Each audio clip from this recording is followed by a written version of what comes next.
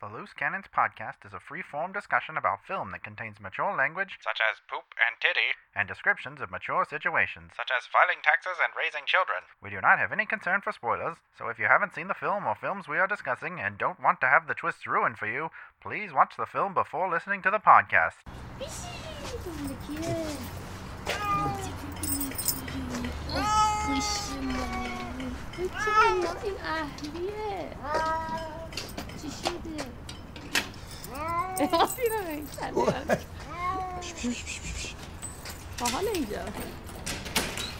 Tonight, I want to talk to you about violence in our cities and justice for our citizens. Two big issues that have collided on the streets of Los Angeles. Oh, c'est beau. Bellini. Del Sarto. Ah, c'est beau. Lorenzo Costa. Okay, I warned you. One drip and you're out. Oh, come on! Out now. It's gonna melt outside. It's melting inside, too. But Bobby, Out? Thank you very much. you're not welcome! So we made this oath. Whoever died first would send the other a sign. A sign from the afterlife.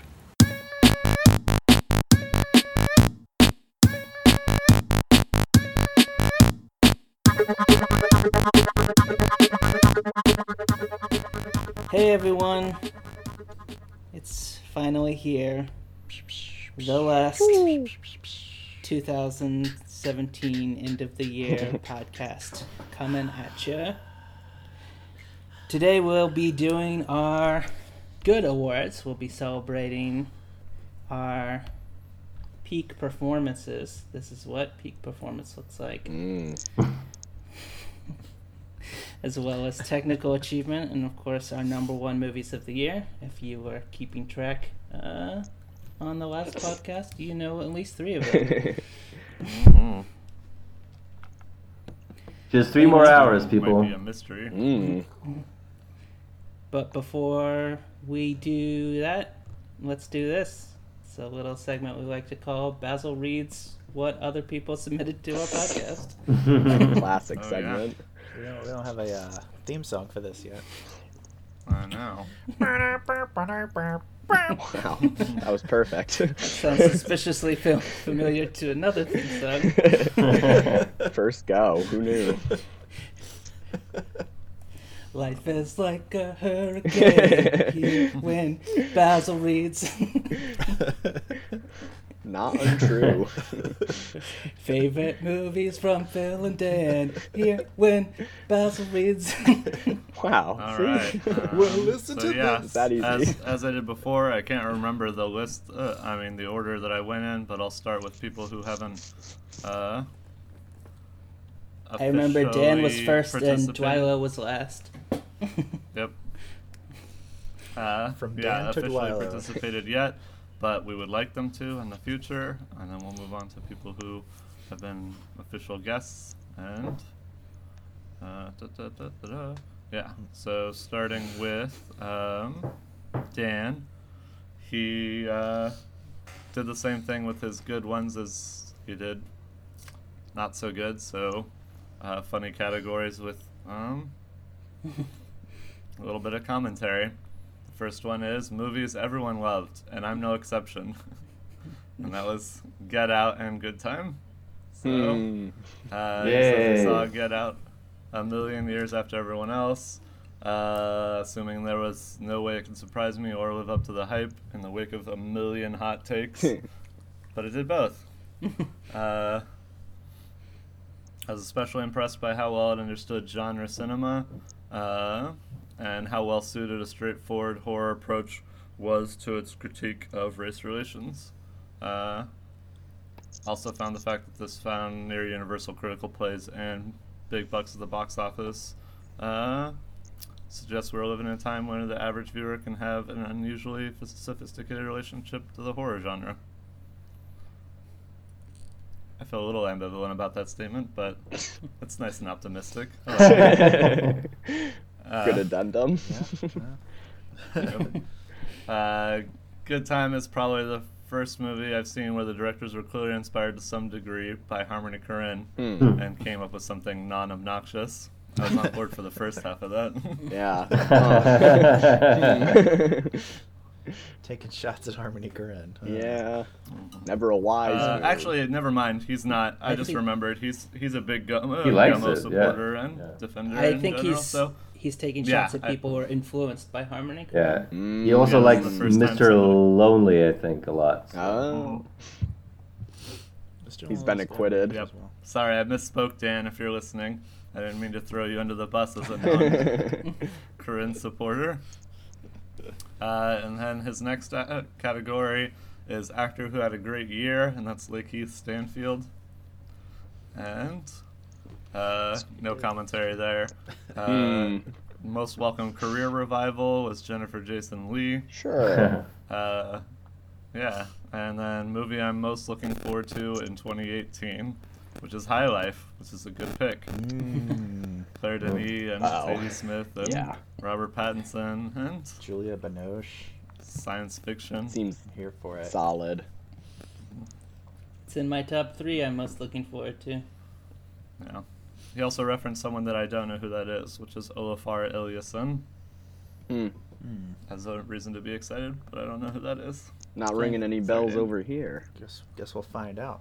Ooh. Way to out nerd this podcast. Of course. And then Phil's coming next. He didn't submit a full top 10, but he submitted a top 7, which was number 7, The Killing of a Sacred Deer. Number 6, Let It Fall. Number 5, Get Out. Number 4, Lady Bird. Number 3, Personal Shopper. Number 2, Nocturama. And number 1 was Good Time. Yay, Good Time. Yay. Yeah, Let It Fall is the only one on that list that I still need to check out. Likewise. Yeah, I still haven't seen that one either. It's 2018, bros. I'm not seeing another 2017 movie ever for the rest of my life. Yeah, that's a very good point. I need to complete. Those days are over. I need to complete my documentaries about the LA uprising in 1992. Oh yes. Yeah. Like I need to. So many of them. And then coming up next, go with Hannah. She submitted a full top 10, although a little iffy on some of them, but we'll get into that.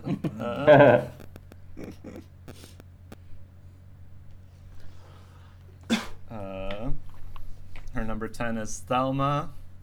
Her number 9 is Get Out. Her number 8 is, in parentheses, Mark Duplass's dick in Creep 2. Intriguing. Yeah. It's a very Hannah pick. And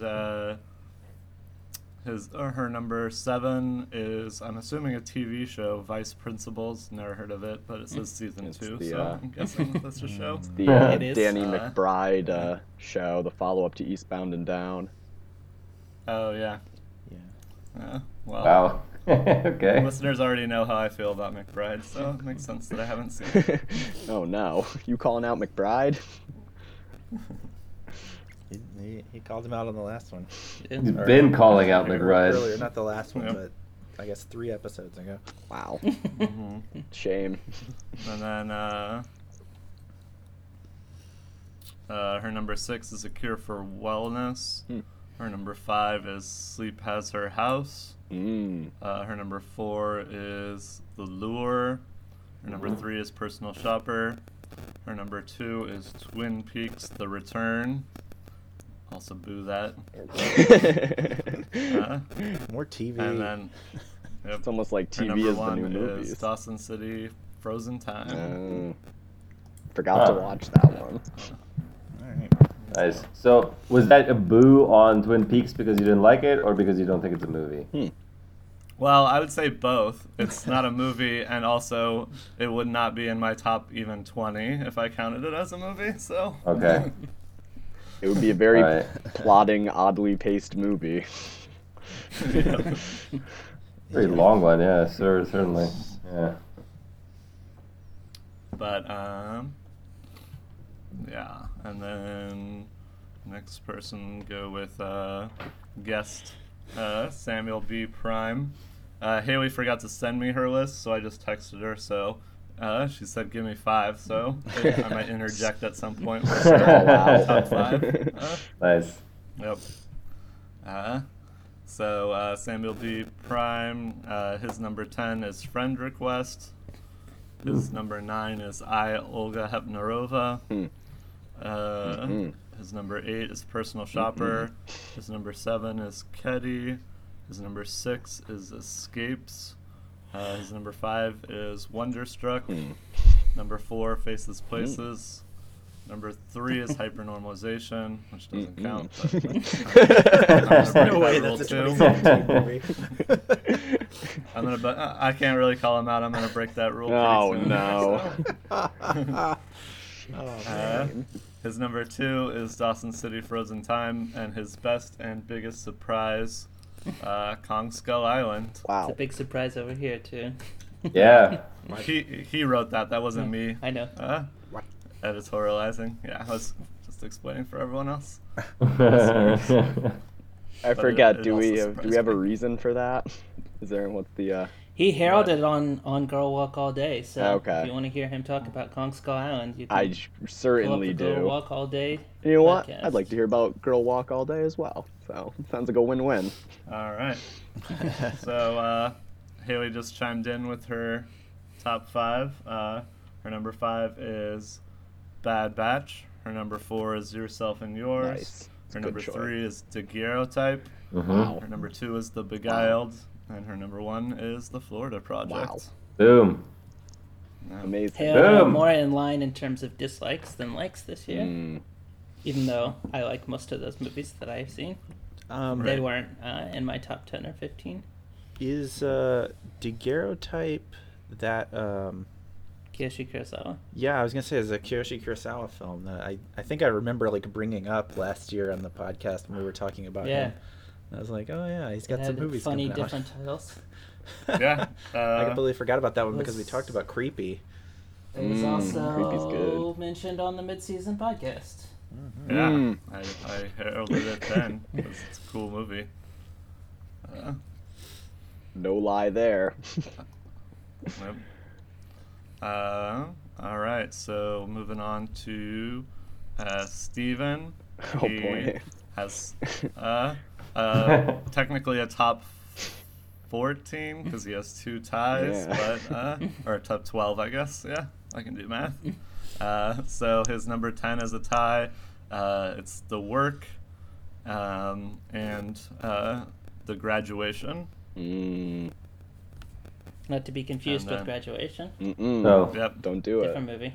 Yeah, the documentary about the French documentary about their shitty cinema school and how badly it's run. I'm excited to watch it. Nice. His number 9 is The Island by Tuan Andrew Nguyen. Huh. His number 8 is Apple Pie by Sam Hamilton. His number 7 is Chamiso's Shadow by Ulrich Ondinger. His number 6 is Strangely Ordinary This Devotion by Danny Leventhal and Sheila Wilson. Number 5, Venus, 99 Nights, 2 Mornings, 7 Visions by Jean-Marc Boulard. His number 4 is a tie of re-releases. Mad Max Fury Road Black and Chrome Edition by George Miller. And the Black Hat Director's Cut by Michael Mann. Nice. What a interesting number 4. Yeah. Then his number 3 is On the Beach at Night Alone by Hong Sang-soo. Number 2, The Killing of a Sacred Deer by Yorgos Lanthimos. And number 1, A Restoration by Elizabeth Price. Something you can't even watch. You have to go to the museum to watch that, right? Yeah. Yep. Gotta very hoity-toity of him to stick it at number 1. It's got a camera above it. Way to go on Living in London. And then finish it off with Michael, as we did before. His top 3 is unranked, and it's just the Meyerowitz stories, New and Selected, Get Out, and The Shape of Water. Sorry, Michael. Yeah, sorry we shit on one of your favorite movies a lot. Except for me, who hasn't watched it yet. Are you going to watch it? That sweet fish porn. Then. Well, my idea was to watch it just in time to denounce it in the very first podcast we do cynical. this year. So, yeah. Nice. Good times. Okay. Awards time. You get to keep talking, Basil. I do, starting with me. Do the talk on the TV. Boo, boo, boo. So we're starting with supporting male performance, right? Yeah, baby. All right. Yeah. My winner is from, I think, maybe the very first 2017 movie I saw, which the Oscars still consider 2016, but didn't come out here until... This is Tadanobu Asano in Silence. Who's the most fun part about this movie. It's a very strange movie, but he seems like the only actor who like kind of gets what the movie is and how like weird it is, so he leans into it in a pretty wry and funny way. And basically his character is just a Japanese guy who is participating in the torture of Christians and trying to get them to denounce Christianity because they think it's a negative force in Japan. And he's pretty reasonable about it. He's like, hey, we just want you to step on this thing. Like, who cares? Like, you can believe whatever you want. Just step on your picture of Jesus, like, and then we'll stop torturing you. Just do it. Pretty straightforward. And it's a really good point. Look, iconography is meaningless, and he gets it, but stupid Andrew Garfield can't let go.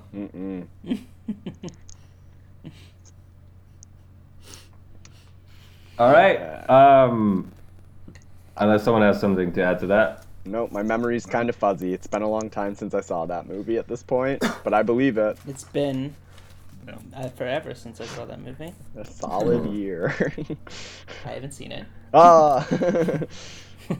You're missing out on one of cinema's greats. All right, so my winner of Best Supporting Actor, I don't know if I've done this in the years past, but it's actually from a movie that I put on my bottom 10. Whoa. And it's Jason Mitchell in Detroit. Oh. Nice. All right, Jason Mitchell.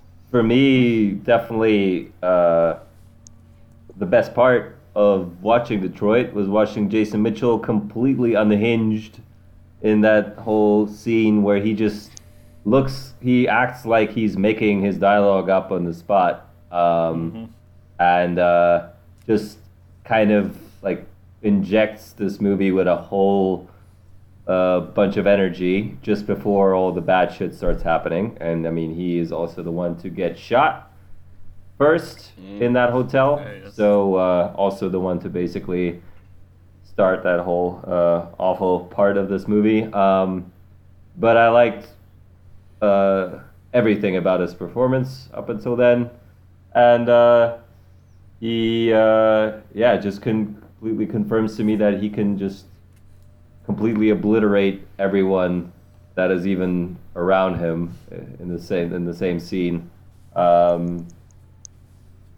I don't know, this guy is just really, really impressive. Like, I even liked him in Mudbound, the movie I otherwise also didn't like, but this performance just edged it out for me. So, yeah, way to go. Yeah. Jason Mitchell, friend of the podcast. Definitely. He's great. Yep. Always winning those Best Supporting Actor awards. He was Eazy-E, right? Lead. So wow, he's running away with that as well. Lead. Lead. Somebody's gotta stop him. No. He's getting too Cappy, many. stop. He's coming overburdened. Stop, won't stop. He's the male version of Kristen Stewart. Yep. Oh man, he has a new TV show. Perennial contender. He I does? believe so. The Shy. think He's so, on yeah. The Shy. I haven't heard of this. I hear it's good. Might be worthwhile. Cool. But this is a movie podcast.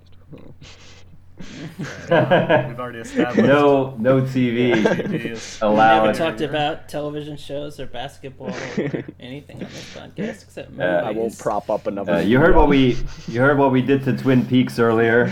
So. Peaks. All right. Me. Next, It's yeah. my turn. Yeah. My best supporting actor is Benny Cooper Smith playing Benny in Guy Defa? I don't know. I should have looked that one up first. But person to person.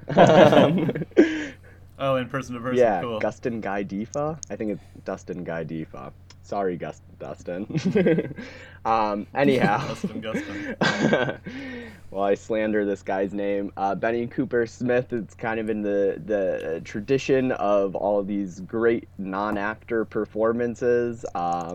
He is essentially in there to play himself. He's just like a record store dude out in Red Hook. But, director found him, liked him a lot, and he has this incredibly warm screen presence. I was really blown away. An utterly charismatic performance I didn't see coming. I just kind of turned this movie on thinking New York anthology movie with Michael Cera and stuff.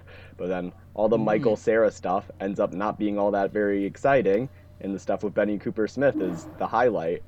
He has a fun chase sequence with Buddy Duress, who sells him a fake record. It's a lot of fun.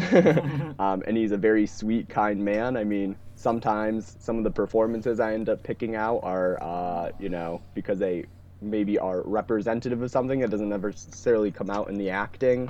And the movie kind of sets him up for that by just kind of being a paragon of goodness and being a nice friend. But he sells it. He's a very warm, instantly lovable presence on the screen. It was very exciting. Yeah. Nice. Nice shirt. It's a plot line. I was a little sad I missed this Yeah, one. it was pretty charming. It acquits itself well. My pick. Oh, sorry. Oh, I was just going to say it was one of those ones that I had when I was planning to cram for the end of the year, and then I just didn't cram. Yeah. So it got left off. Wise choice. Fair enough. My pick is the opposite. Oh. It's a sociopath. Oh, no. So it was a pretty good year for movies. I would say probably the only thing that was kind of disappointing, and maybe there's some sort of bias playing into this, was how many times Mitchell and I disagreed. I was a little bit sad. It is sad. But in a bit of synchronicity, my supporting performances this year are almost the exact same as Mitchell's last year. Oh, boy. So we're starting off with Armie Hammer Yeah. for my best male supporting performance, but in Free Fire. Whoa. Nice. I love it. We talked He's very fun in that this movie. and the other podcast, but other than Toshiro Mifune's Unnamed Ronin in Yojimbo Sanjuro, I don't normally enjoy the charming sociopath character, but I'm totally charmed by Armie Hammer in this movie. I could understand why Brie Larson agreed to go out with him, even though she also knows that he could murder her at any point. Right. It's a fun movie and a fun performance. Yeah, very fun movie. Mm. Yep. And he's got a nice beard in it. Probably.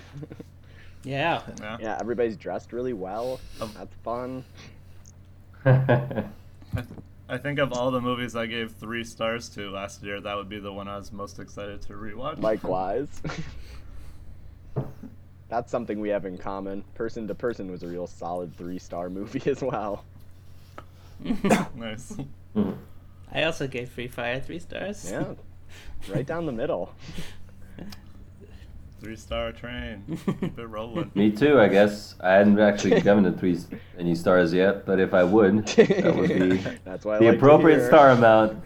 I hope so. All right, Patrick. All right, my winner for Best Supporting Actor is Willem Dafoe in both The Florida Project and in Death Note. Nice. Because I like how What about Murder on the Orient different Express? both these performances are.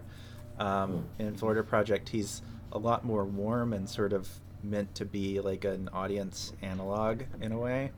But I think in a way that like activates both the identification but also a sort of helplessness with the situation, where he's kind of forced to be this cog in the machine that just destroys this family, and you know, you never sort of feel triumphant about identifying with him. You're just like, oh no, like I am part of the system too. Like I'm, you know, That's me. not necessarily helpless to do anything, but like I'll definitely like, you know, call out a pedophile and tell him to get off my lawn, but as soon as the social workers show up to break this family apart, like, oh well, there's nothing I can really do, you know, I just got to do my job or whatever. And I think that that's fascinating. And the same year he's basically playing the god of death, and he's just laughing about how many people he allows these teenagers to kill with a notebook.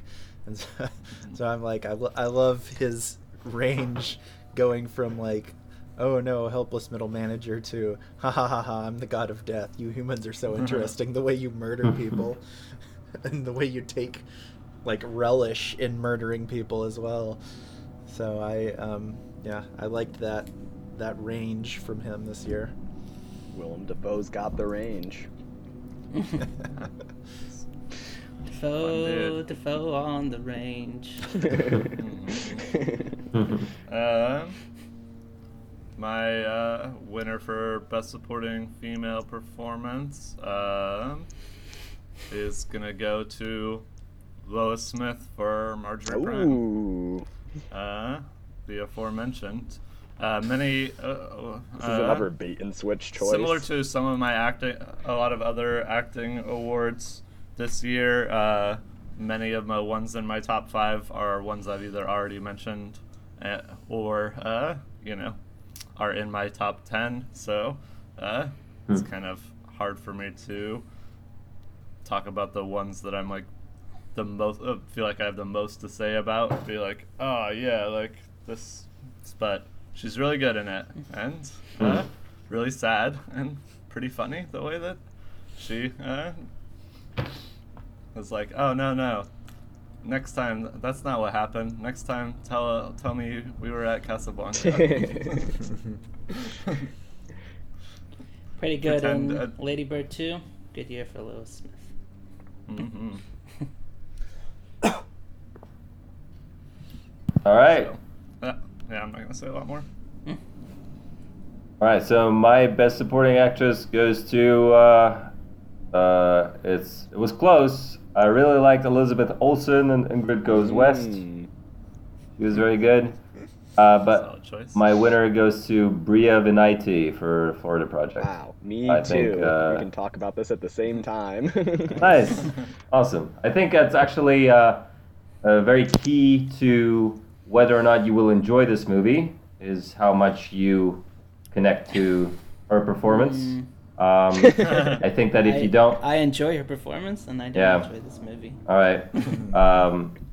And then because I think there's a lot of key scenes in this movie that sort of play off of how your connection to her is, and I think that she carries a lot of scenes that might otherwise fail, like the scene where she, there's a lot of scenes where like kind of like the whole idea is kind of brought up of whether or not she's just like this teen who's like a clueless parent, or if she's like a really loving mom who lets her daughter do anything she wants and will protect her at all costs, and like how that can seem naive at times and can also seem irresponsible at the same time. I think she pulls off that dynamic really well, and there's just like a lot of moments where like the whole documentarian vibe of this movie really hinges on her selling this part, and I think that she does it really, really well. And one of the first scenes that really got me into this movie was the part where her and this other woman have this argument because Brie Vanity's kid, Mooney, spits at this other woman's kid and at her car. And like this whole time when she like starts talking to this other mom and like just really doesn't want to own any of that and like just doesn't even think that her kid did anything wrong. Like the way she acts that part was like already like, okay, I'm really on board for this. So yeah, it's really funny. She hits that woman up for a cigarette. Yeah. She's an editor. She's like, hey, can I get one of those? Much like my supporting actor performance, is another fun non-actor performance. And it feels very lived in. It's a very intense performance, but she kind of rides all the emotional beats perfectly. I was pretty blown away. It's very convincing. I never once would have thought for a second that this was just somebody he found on Instagram. Yeah, I found that out later too. Yeah, pretty tremendous. She can sell a lot, and her chemistry with Mooney, with Brooklyn Prince, is exceptional and very believable. She was my actual winner too, but I've been trying to avoid the repeating thing. Respect. So yeah, she's pretty incredible. The second time I watched the movie, I noticed a lot of things, especially towards the end of the movie, like the scene where they sneak into the hotel restaurant to have like breakfast or whatever. Yeah. Like, since I didn't know what was coming, like I wasn't thinking about it, but rewatching it, knowing what's coming, like she does a really good job of like being like excited for Mooney, but like clearly also like hiding the fact that she knows she's doing this for her daughter because like DHS is on the way or whatever. And I was like, oh, this is very heartbreaking for me. There's layers there. There are layers. Mm-hmm.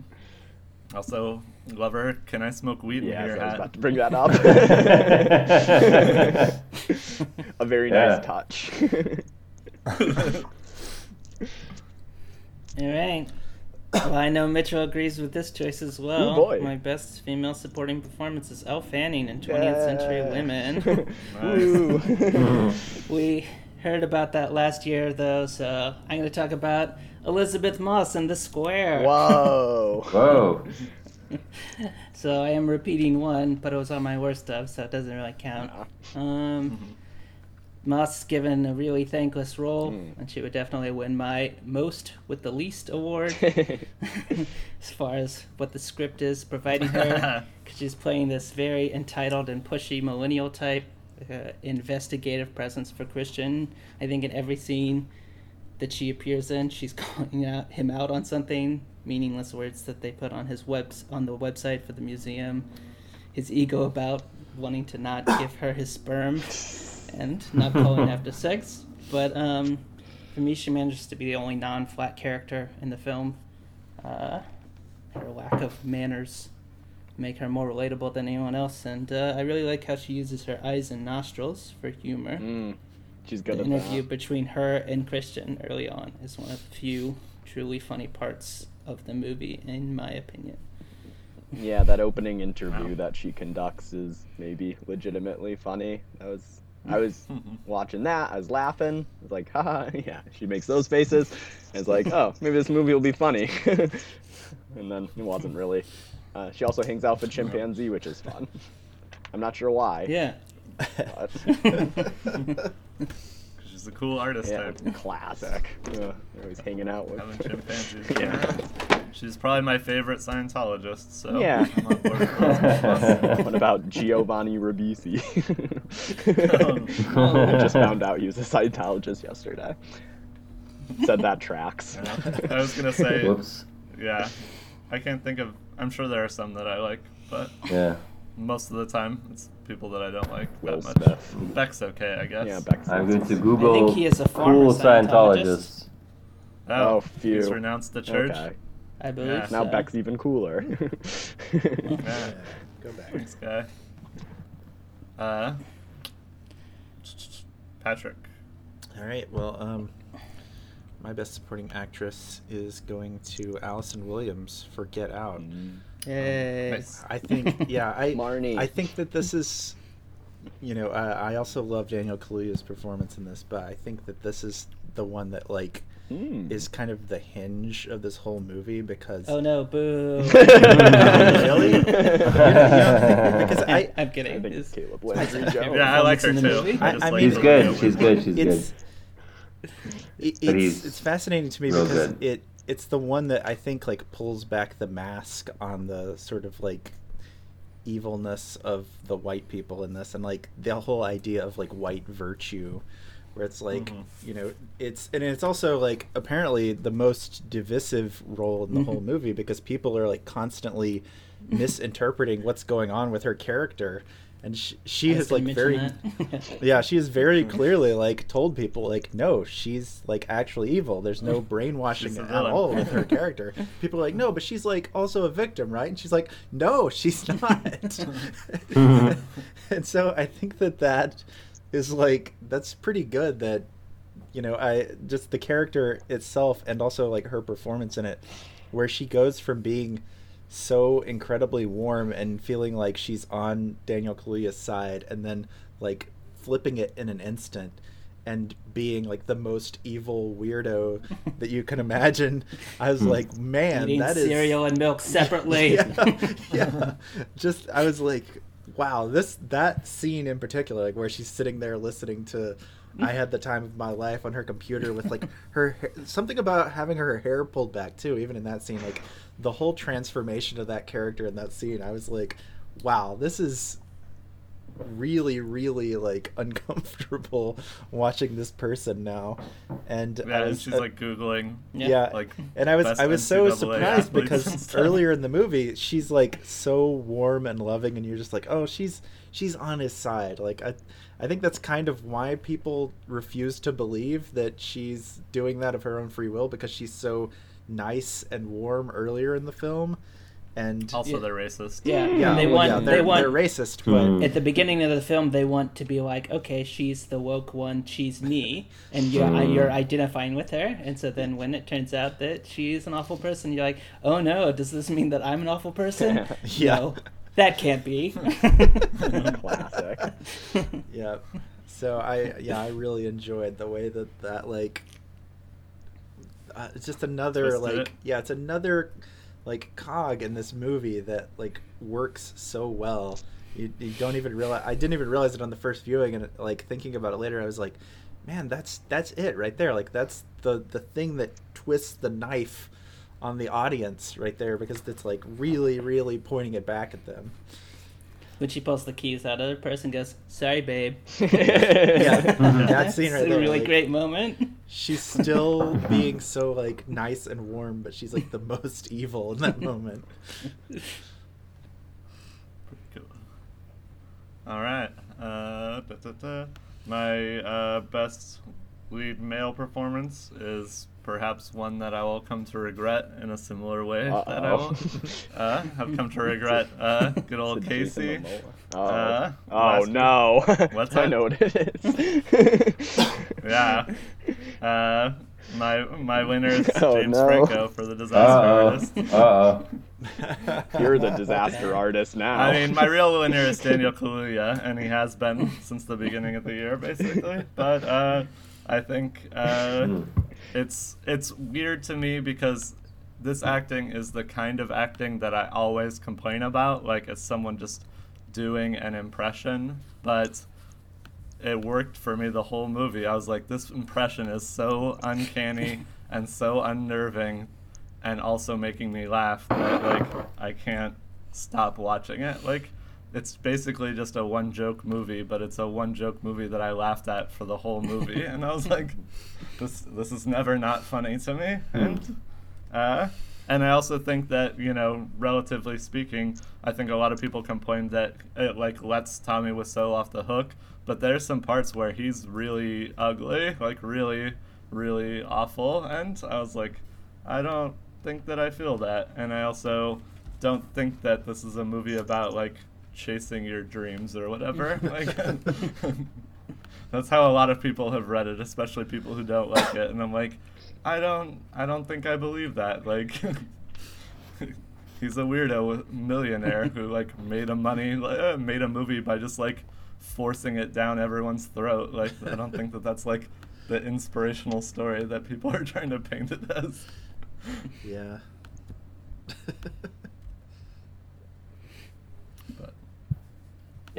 But also apparently James Franco's a real scumbag, which isn't exactly surprising, but it seems like more and more evidence is coming to light in the last week or two. Yeah.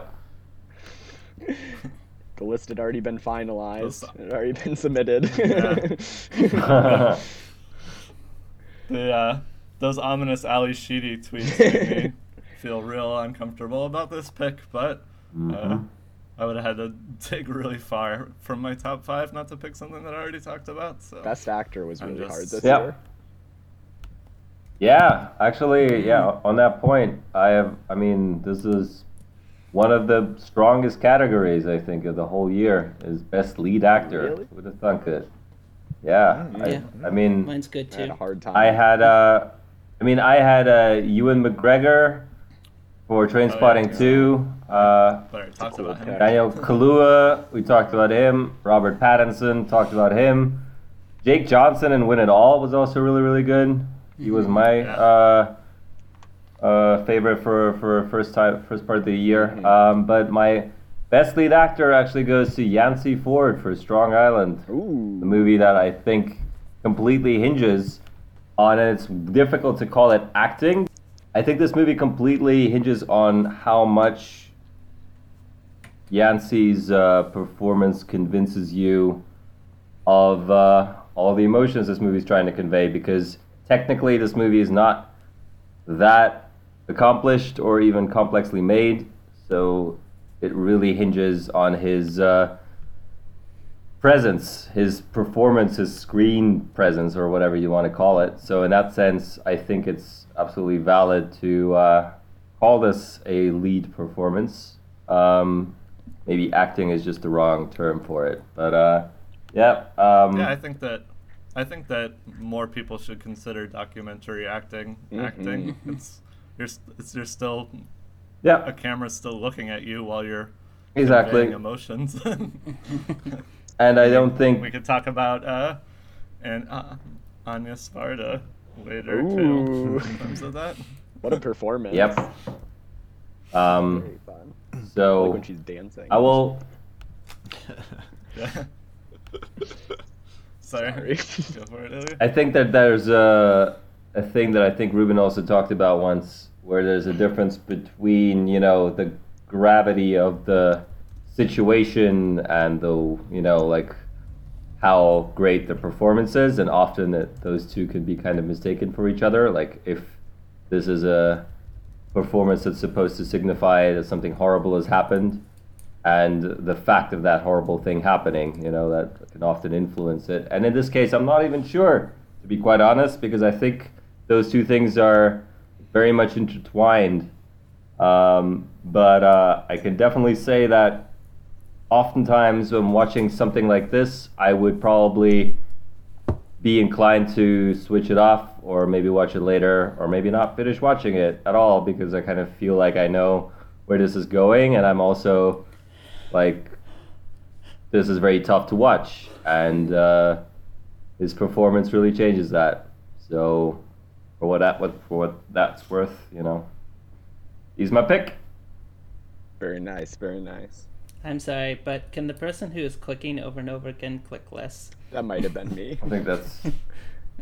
I'll click less.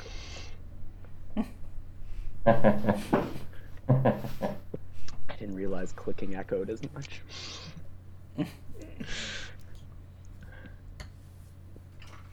It's your pick, Mitchell. It's on to me. Well, So I guess technically it was a big year for male lead performances, but as I'm doing it, not wanting to give out any awards for people who are in my top 10, that really shrunk the pool quite a bit. I think the obvious pick, and the pick I landed on, was Daniel Kaluuya for Get Out. We kind of talked about that a lot already. I think Ruben's Letterboxd review really does a good job summing up what I like in this performance. Is kind of like wariness and furtiveness in this situation. It's like a very sad comedy of manners that you're watching.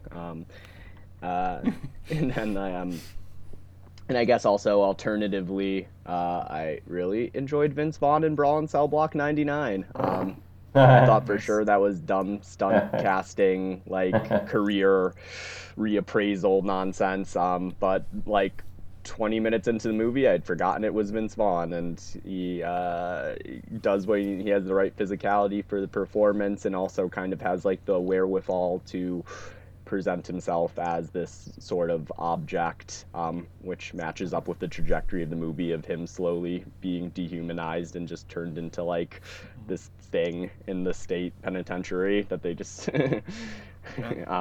and yeah, it's a great physical performance. I was very impressed. Another performance of a movie on my bottom whatever, or my dishonorable mentions that I really, really liked. Yeah.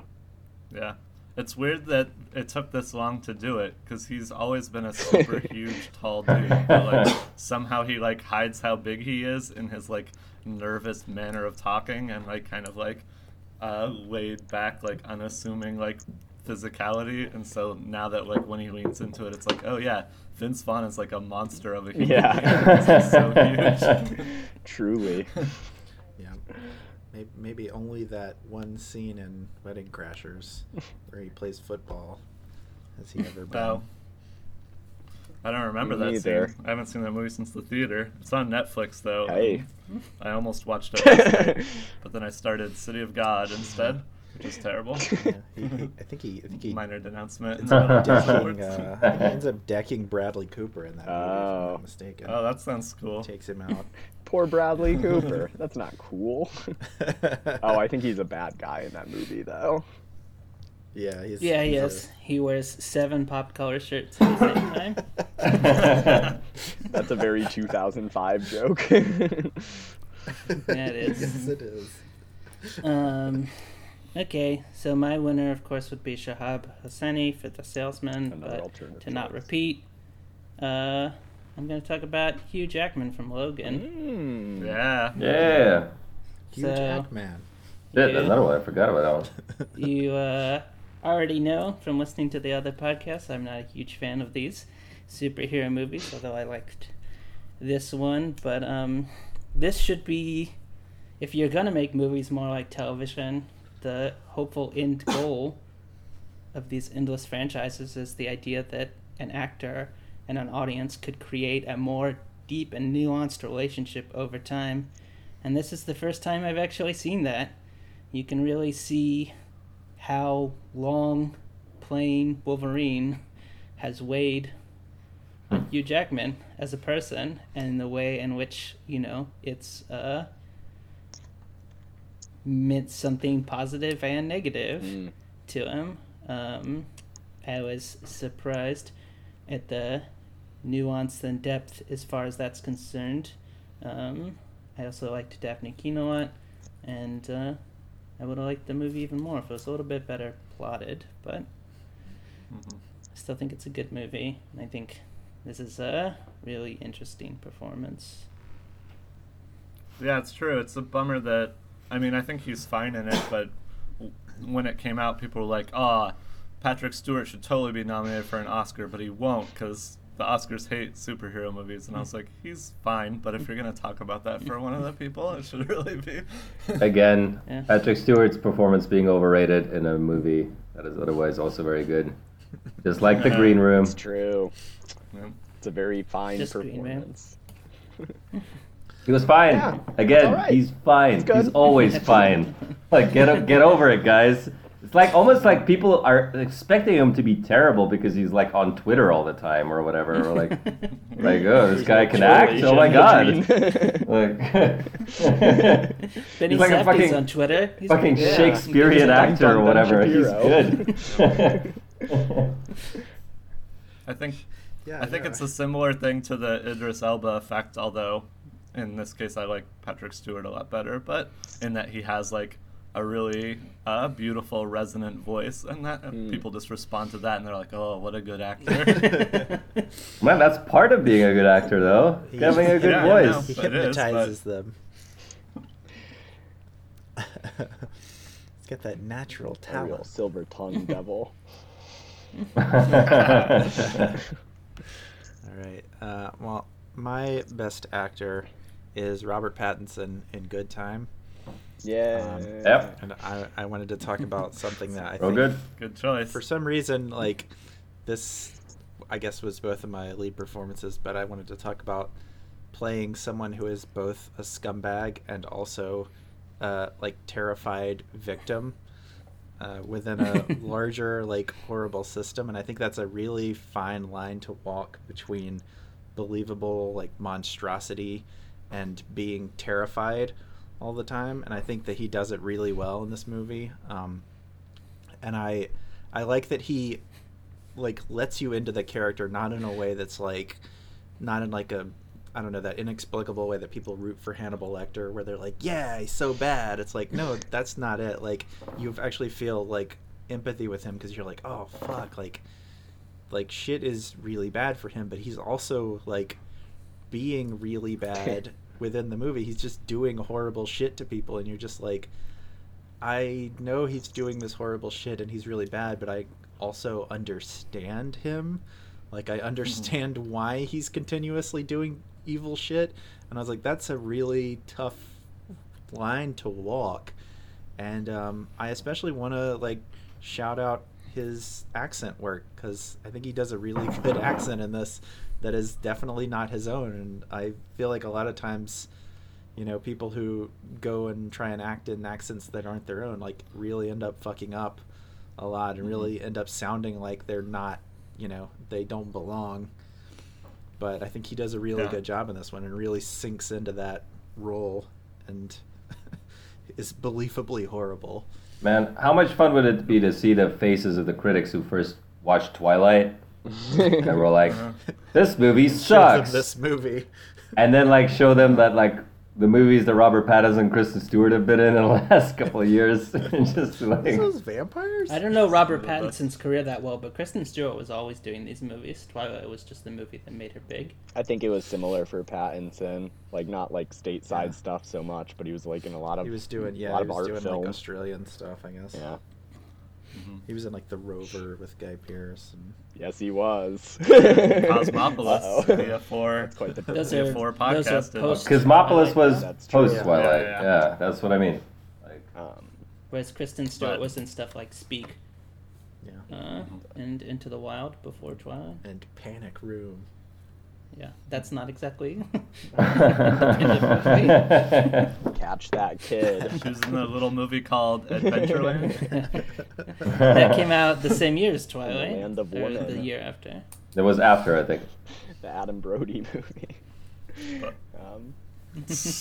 Ooh, I also wanted to mention too that as well, Pattinson was certainly in contention for me. He's great, but this was in my top 10, so I left it out personally. Also, for supporting actress, Talia Webster probably would have been my best supporting actress had Good Time also not been my top 10, because she's so good in this. Yep. Yeah, I don't know. I hope all these people continue on. I always get worried when, you know, Sean Baker's and Safdie brothers cast these people from nowhere, and then I hope I see them again. Yeah. Buddy Duress seems to be... Yeah, where are the trans actresses from Tangerine? Yeah. Have they been in a lot of things Cinderella. after Tangerine? I don't think so. Not much. Yeah. Oh dear. And the lady from Heaven Knows What has only been in a very small role in American Honey. Arielle Holmes. Yeah. Need more. Bummer. Yeah, I want to watch that Maybe one now. Well, I want to watch a lot of stuff. Sean Baker should make like 2 more movies and then create the Sean Baker Cinematic Universe where they all There we go. come together. Oh man, I would really enjoy that. Yeah. That seems tasteful. Haley comes to Los Angeles, hangs out with Cinderella. Oh man, all the wacky Sounds mix-ups. cool to That would.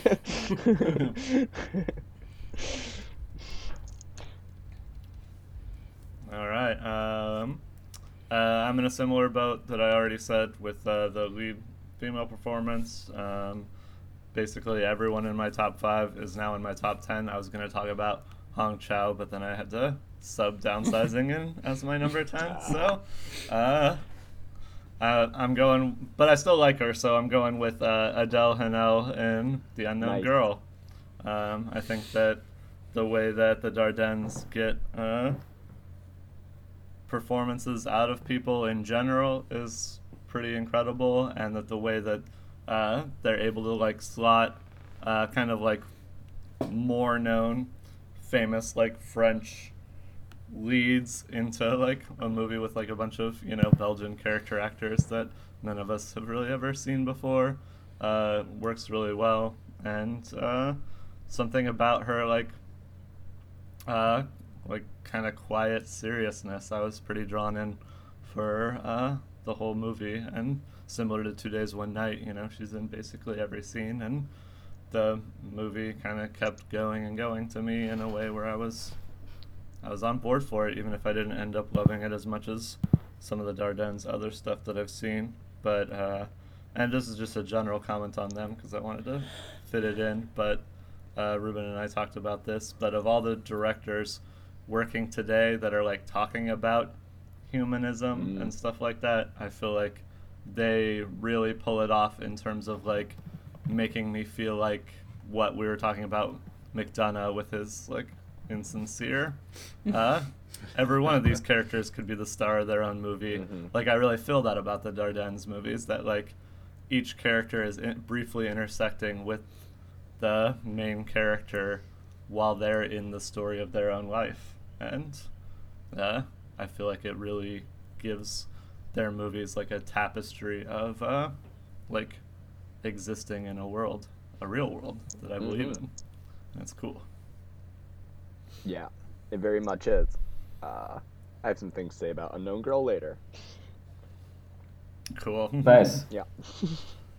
But that actress is really great. She's also good in BPM. For a little bit. Yeah, she's in it for a second. Well. I like when she's yelling at everyone. Yeah, she's good at that. Fucking up my meetings, guy. Stop interrupting the meetings. Ay. So I was not quite as happy with my best lead actress category. I mean, I liked Nicole Kidman in The Beguiled. I liked That's very funny. who I don't remember her name, who played in Death Note. What's her name? Margaret Qualley. Margaret Qualley. Margaret Qualley, yeah. I liked her. I don't know, like That's a cool choice. she was a really good one. But the one I've settled on was Diane Lane for Paris Can Wait. So Nice. So I talked about that movie, and there's not that much that I can add, except that Diane Lane is a all-around pleasure to watch. Just a really. The movie is not particularly clever or like shot in like a unique way, so it just rests entirely on connecting with her character to enjoy the movie, which I did. Me too. Although there were a lot of barriers to that, you know, and that I mentioned already. So, way to go, Diane Lane. Got to balance out an Alec Baldwin performance. That's always a tough challenge. Well, a nice thing about this movie is he disappears pretty early on. Oh, that's good. Yeah. Never reappears again. Never. Only through the phone. Yeah. Does Paris wait then? Is that what you're telling me?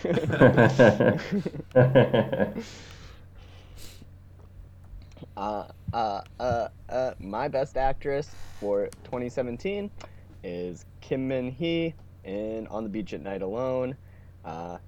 Yeah. Oh, cool. Yeah. Nice. She's killing it right now. She's great. I like all these collaborations with Hong Sang-soo, and even though I wasn't a Handmaiden fan, I think she's pretty wonderful in that as well. This one in particular, the movie didn't end up connecting with me as much as I had hoped it would, especially as it was hyped up by Steven and the like, as seen on his list. But nevertheless, it has been hard for me to forget. It's one that I keep thinking about and would like to revisit, and a lot of that rests on her shoulders. She gives a great interior performance, but then is able to kind of like burst out in these like very believable displays of frustration and anger. It's mostly a movie about just, reaching your kind of waning youth and realizing things didn't work out so well, and just kind of having this like existential fury at whatever it is that's preventing you from finding happiness and not being mistreated by people. And she embodies that very well. I really like what she's up to. She's great. Yeah, all the scenes where she starts out being polite, but then they're drinking, and as she becomes more drunk, she just gets very irritated and won't put up with their shit. She's very good at playing drunk. I mean, that's a classic Hong Sang-soo thing, but yeah. I mean, I think that I liked what she was getting at in this movie in general. I would say that my only problem with it is that, similar to other men that we've talked about, I'm not fully on board for men to make movies about their own transgressions and be like, hey, sorry, see, I made this movie about it. I feel bad. Yeah. I think that's certainly a good point. Here's my own redemption arc. Yeah. That's a pretty tiresome trope at this point. Gives me pause as well. That's a weird section of the movie. Right. Because, I mean, it is basically about the fact that her and Hong Sang-soo had an affair in real life, and that it really damaged her career as an actor. Oh, no. So, didn't know that. Awkward meta stuff going on. Yeah. Not cool. But I mean, some unpleasant things. I guess they're cool because she was in the movie. But she's very good at it. Yeah. It's Vertigo's world. We're just living in it. Man. No one's made a new movie since Vertigo. Nope. What if I confessed how creepy I am? Okay. That's interesting. You have my attention. Anyway, so my winner would be Hazuki Kikuchi for Happy Hour, but nice. I'm going to join Basil for male lead. Talked about a nominated performance. I'm gonna go with a boring nominated performance for my pick. It's Saoirse Ronan and Lady Bird. Nice. Nice. It's a movie that when I read people who like it more than me, they're really into the emotional relationship between Lady Bird and her mother, and while I don't totally buy that personally, Saoirse's performance, I do. One of the teenage moments that really lands for me is there's a scene where she's talking to her BFF about how she's going to marry Lucas Hedges' character and get to live in his grandmother's perfect house, which is the real reason why she likes him. Essentially making plans for 10 to 20 years in the future after like a 2 to 3 week old relationship. Right. And then the very next scene is they're watching Timothée Chalamet's band, and she's giving him this guy's hot as hell eyes. Like 1 second earlier, she was making 20-year plans, and now she's already ready to jump this guy's bones. And, It's a great phrase. Being beyond all doubt committed to something yet somehow extraordinary fickle really sums up my teenage years. So I was on board, and I normally am not necessarily with Saoirse Ronan as an actor, but with Saoirse Ronan films. I think this is the very first one that I've liked. Me too, maybe. She has a really bad record with me. Lost River, Yep. Grand Budapest Hotel, Brooklyn. Lost River, shit. Hana. Those are some I haven't seen some real Hana. losers. Oh, you didn't see Hana? Okay. thought Yeah, it somebody was a bit here. crazy. Yeah, okay, it was you, Basil, that saw Hana and didn't like it. I didn't like it, but Grand Budapest Hotel too. Yep. Oh, that's right. I forgot she was in that. GBH. she's one of my least favorite aspects. Not necessarily because of her performance, but just her character and the things that they do with her that I've talked about often on this podcast. That movie's stupid. Yep. Get it out of here. Yes, it is. All right. My leading actress performance is Garance Marillier in Raw. Nice. Again, Good choice. another character who is both a sociopath and also extremely sympathetic in a way that I just like. I was on board with her from the very beginning, and like, even as she gets deeper and deeper into this, like, you know, I don't know what you would call it exactly, like preoccupation with cannibalism. She doesn't really ever go full bore within the movie, but she kind of like loses control of herself at times. But I was really impressed in the scenes where she made me believe the whole like emotions of like wanting to eat someone's finger, and I was like, I'm on board with this. Like, eat that finger. I believe that you really want to do it. And I was like, that's such a weird thing to try and make someone else believe, because it's something that's so gross in real life. But you just like see her like sitting there like looking at her sister's finger for so long and just like wanting to put it in her mouth. And I was like, I'm buying this, and I don't know why, because I don't think I would ever want to eat someone's finger in real life. But that's a really that's a good acting trick if you can draw me into that. Like, that's really good. So yeah, I like her a lot too. Yeah, I'm excited for what she does with the rest of her career as well. I hope she works with Julia Ducournau again. I hope both of them have long, full careers. Yeah, the weird part where she's like staring at herself in the mirror, like lip syncing to that bad French rap song. I was like, this song is pretty bad, but I'm really into this moment for some reason. So she's selling it. She's got star power. Yeah. All right, so moving on to score/soundtrack. I'm going with a soundtrack, and it's one that I've listened to a bunch at work throughout the year, and I'm always pretty down for it. And that is the soundtrack to 20th Century Women. Some pretty fun offbeat picks. You know, it's like some heavy hitters of the 70s era, but, you know, like Talking Heads, it's so nice not to hear like Psycho Killer or Once in a Lifetime or whatever if you're going to go Talking Heads. Which Talking Heads is it on that? It's Life During Wartime. Nice. The Todd Solondz movie. Yeah, exactly. And then really great Buzzcocks song. Why Can't I Touch It? Nice. Pretty awesome. Is that the scene where Greta Gerwig and what's his name dance? I think so. I mean, I haven't seen the movie in like literally almost a year, so other than the part where they play Black Flag and they play Wasted. Talking Heads up against each other, and trying to decide which side of the fence they're on, whether they're with the art house kids or the punk kids. I can't remember any of the specific song It's been my age-old struggle. They're all pretty solid. Yeah, it looks like a nice selection for sure. Yeah. They do Keith Morris era Black Flag. Interesting. And then also there is a little bit of like scored music that's like a kind of really nice soft synthesizer that plays through some of the scenes, and that's on the soundtrack too, and that part also super nice. It's nice and well curated. Yeah, I like that. I really believe that this is based on his. Thanks, Miranda July. Yeah.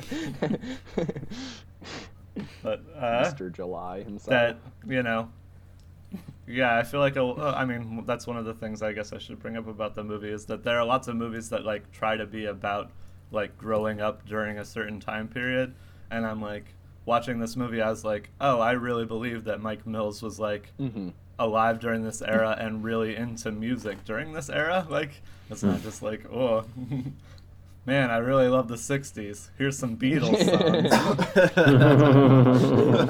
I'm kind of a big music buff, FYI. Yeah. Help. Here's the Buffalo Springfield. Oh, man. Yeah. Here's a very personal song for me, and it's My Way by Frank Sinatra.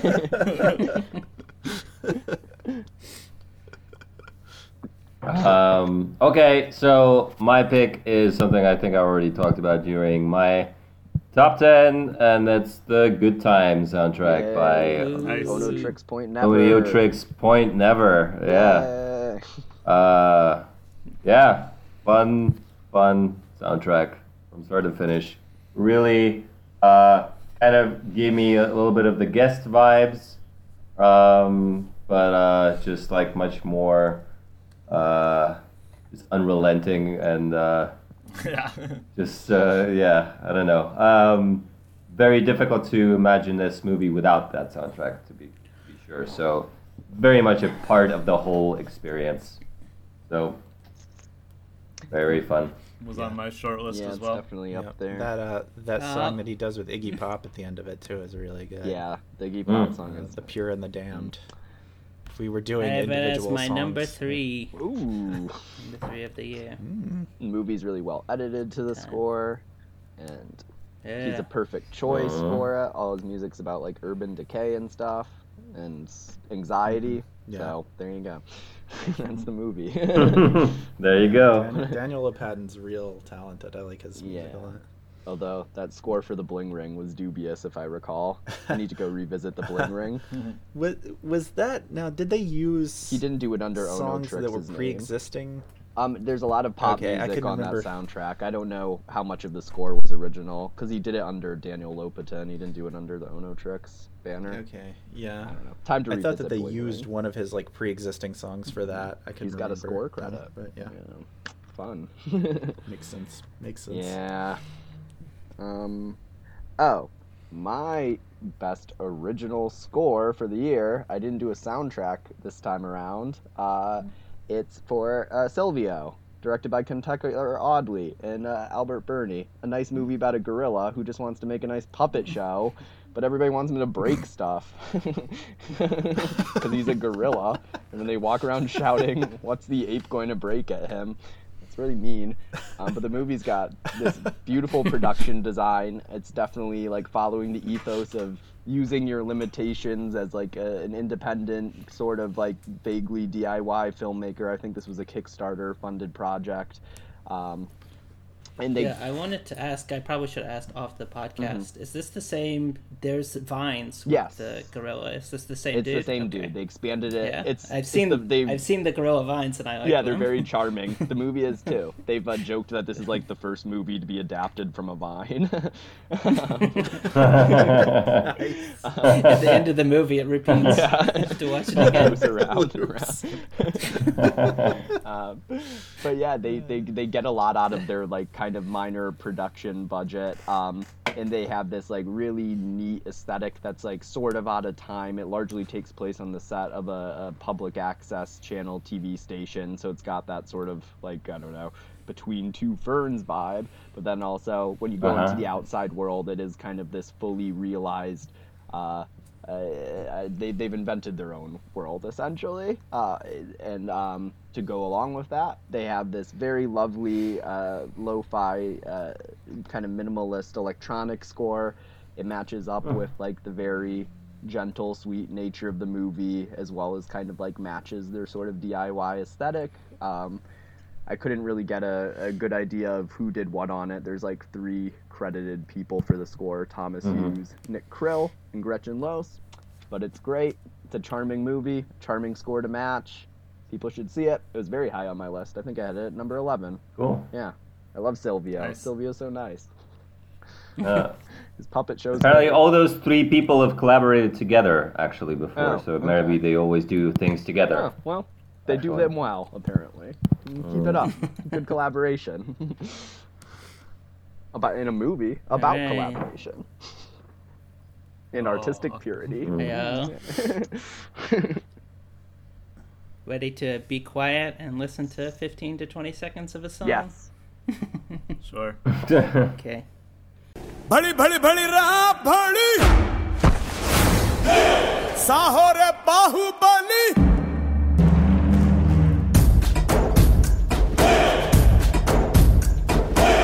Bali bali bali ra bali Sahore Bahubali Jai Hartini ke Patali Patali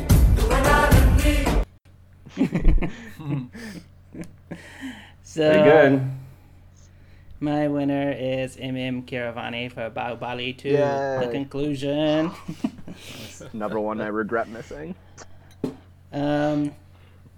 So, the theme of this year for me was surprise, and that started with how much I loved the score for this movie, because it is sort of along the lines of what I normally critique. It's really bombastic, over the top, tells you exactly how to feel at every single moment. As you just heard there, that's a part where he's sliding down an elephant, and then he smashes a door open and drags a big statue out and saves the day. And essentially the lyrics are basically like, Bahubali, he's the coolest. we love Bahubali. And then nice. Pretty much most of the shots of him in the movie are either from profile or portrait, just flexing and stunting on people. Bahoodly style.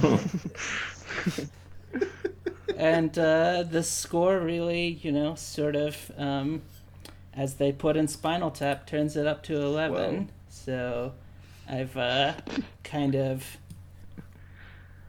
rethought about exactly what it was that I disliked about the scores in the past, and it's not really so much that they're over the top, it's that I guess they're kind of patronizing. Like, I feel like they're telling you how to feel sometimes, or they're trying to fill in gaps where they're not trusting the audience to pick up on it. In this case, there's no question as to what's going on. It's just, reinforcing it in a really lovely, exciting way. And if it weren't for the issues that exist with many Bollywood productions, kind of wonky FX at points, a little bit sexist, a little bit too long, this surely would have been in my top 10. Oh, man. Nice. It's a really fun movie. Is it really fun. Is it technically a Bollywood movie? Not to be pedantic. Right, no. It's yeah. Telugu. Okay. Is that? I believe, but the version that's on Netflix for some reason is the Hindi version. Okay. Which is fine. The dubbing makes it very, very serious in a funny way. Like, all the lines are delivered like in these like super deep voices. It's like, the hand of Bahubali will strike you. This is cool. I like this. How much continuity is there? Can I hop into this one, or should I start at the beginning? You can absolutely start with this one. They're both on Netflix if you're down for like a 5+ hour Bahubali marathon. It could be. I was pretty excited about it. I think the first like hour of the first one is really, really good.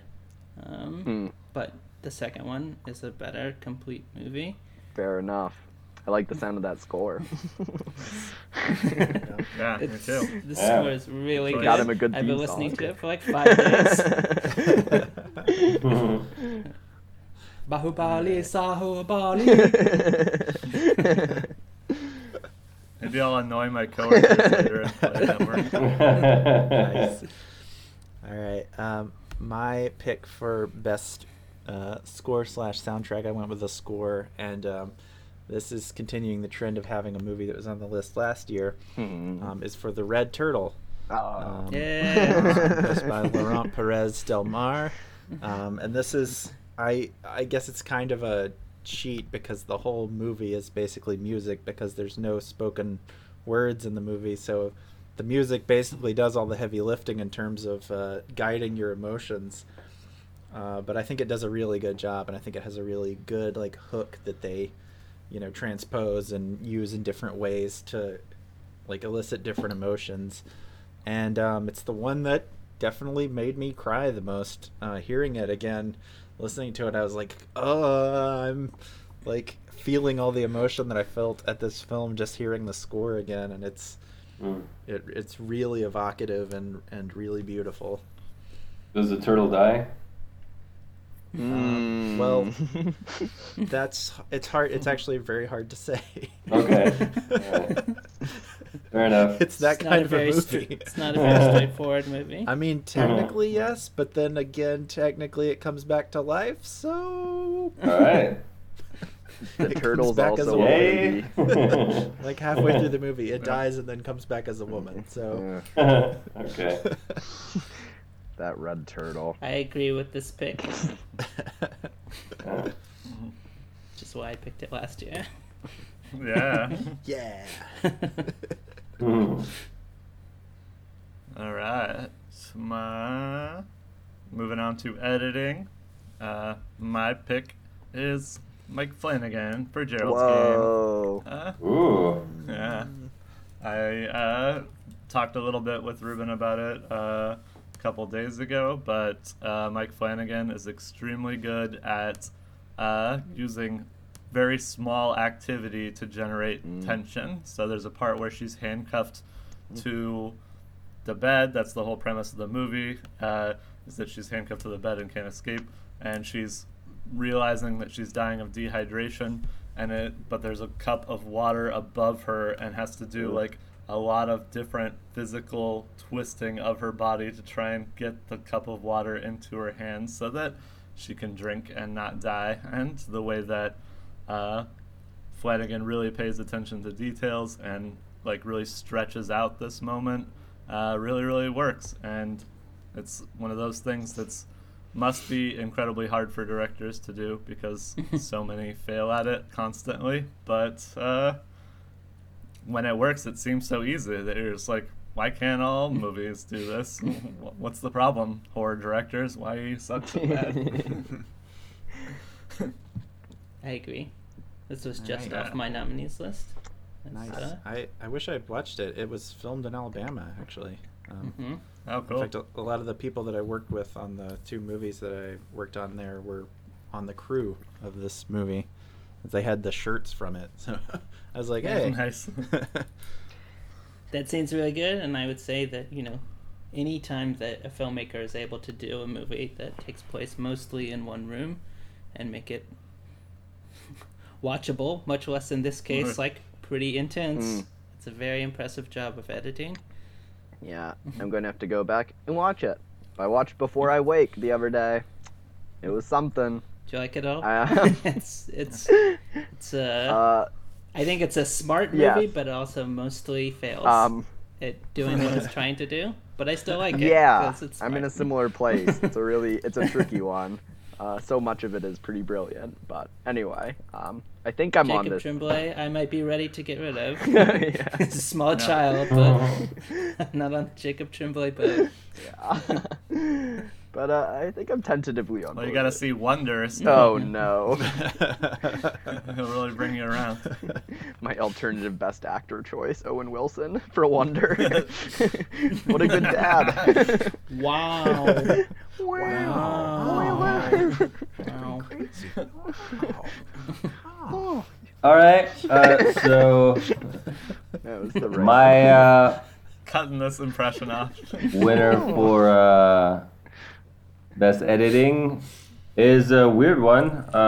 It's Gregory Plotkin for Happy Death Day movie. Happy nice. Death Day. That's a fun choice. I think that editing awards should go to comedies more often because a lot of comedies, punchlines and things like that depend on editing so much, not just on acting. So I think a lot of this movie's success, movie that I liked, it just barely missed my top 10, is due to how often the jokes land really well. And yeah, I don't know, like this guy is kind of a weirdo, so he is apparently also the editor of Get Out, which is interesting. But he's also well edited. But he's also the director of Black Mass. Wait, that guy? Which is like, yikes. Misstep. And also Paranormal Activity: The Ghost Dimension, also directed by him. That's the spookiest dimension. Wow. Weird career. Really, really strange. But really, I mean, good overall job editing things in 2017. Like, with Happy Death Day and Get Out, a lot of good editing moments. Particularly remember the scene in Happy Death Day where she dies and goes to bed at the same time, which is really fun. Fun movie overall, by the way. We haven't talked about it at all, but I thought it was actually one of the better. Again, a Groundhog Day thingy, but another really well done one. Yeah, it was a good year to revive female-centric Groundhog Day. Absolutely. I wish every movie was a Groundhog Day movie. The only Groundhog Day movie I don't like is Groundhog Day. That's who's not true. I like who's Bill Murray? Barely. one of the best bits of this movie is her not knowing who Bill Murray is. Yeah, that big nerd. I love you, Tree. I know. She didn't make it, but she was on the list for top fictional characters to date as well. But she didn't make the top 5. Mitchell. Well, my best editing, I sort of ended up cheating, slightly breaking my own rules, just because, I don't know, I was at a loss. Everything was in my top 10 for getting my Best Director award later. So I went with Julia Block for The Wall, which I did it during my mid-year, but The Wall is great, and a lot of that comes from her editing. You know, as Ruben was just saying, kind of like single-scene movie, it can still be exciting. Well, The Wall's very exciting. And you're just sitting behind a wall the whole time. So, yeah. It's very tight. She keeps the tension moving. It messes with perspective in interesting ways, hopping between the Phantom sniper and Aaron Taylor Johnson behind the wall. And the shifts are always really smooth and in service of like keeping this great forward momentum going. It's a good looking movie. Yeah. I also agree with that choice. Obviously, since we both saw The Wall together and liked it. Yep. I think this might be an agreeable choice as well. I couldn't find someone listed under editor, but under post-production supervisor, I have Anais Musere for Nocturama. Oh, nice. Wow, a movie with no editor, I guess. Yeah, Nice. it's just, they threw the scenes up into the air and hope that they landed. That's how they cut it together. Very Dada. Another movie that it's already very close. I think it's number 12. Could be in my top 10 if I didn't feel like it lost a little bit of steam in the extended, what I call Dawn of the Dead section. Not totally unintentionally, but also doesn't totally work for me. But the opening act is the best edited thing that I saw this year, for sure. It's breathless and nonstop, keeps the narrative cards extremely close to the vest, while keeping me deeply invested in what's going on. That's all in the delicate balance of the editing. People looking at other people across the subway tracks and things like that, and being like, "Whoa, what the hell is happening right here?" Yeah. And while music choice, the music that is chosen would fall into another category, I think it's also worth noting how well the editor cuts to the music in the film when they're playing pop songs as they dance around the mall. A lot of top scenes of the year contenders for them listening to cool songs while they do faux domestic shit in the mall. Singing My Way. Yeah. Good use of My But Way. a cool version by a woman. Yep.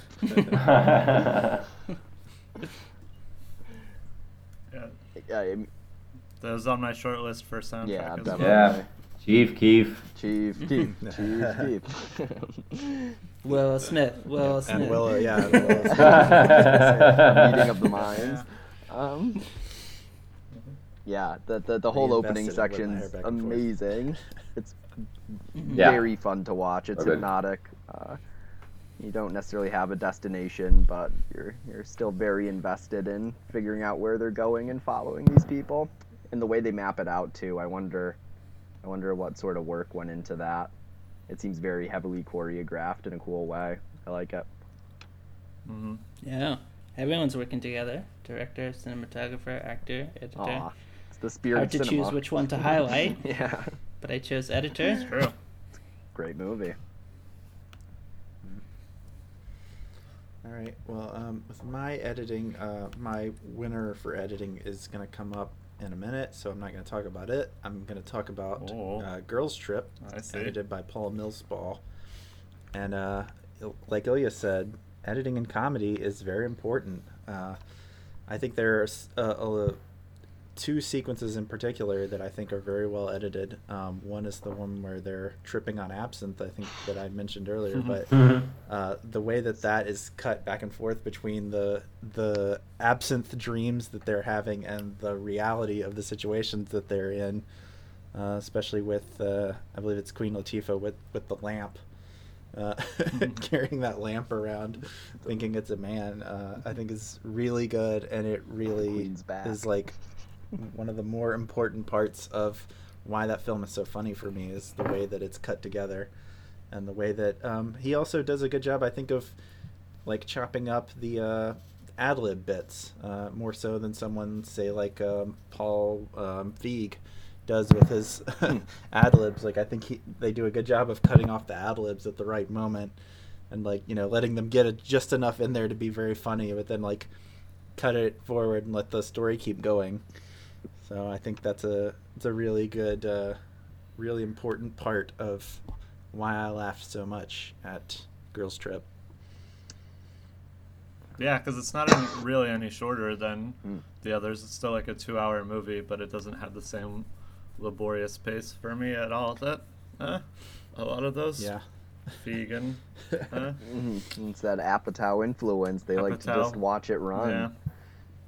Or you have something like the Bad Moms Christmas, where they just keep it going and like leaving them breaking and stuff, and leaving like every single ad lib they came up with, and then try and pretend it's like the characters laughing, brutal. But it's not.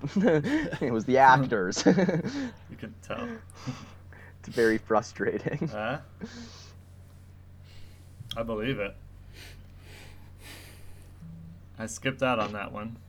Sounds like I made the right choice. It's got some redeeming qualities. I'm committed to the Bad Moms universe. The Bad Moms cinematic universe. I wonder if Bad Dads will ever come out. This year.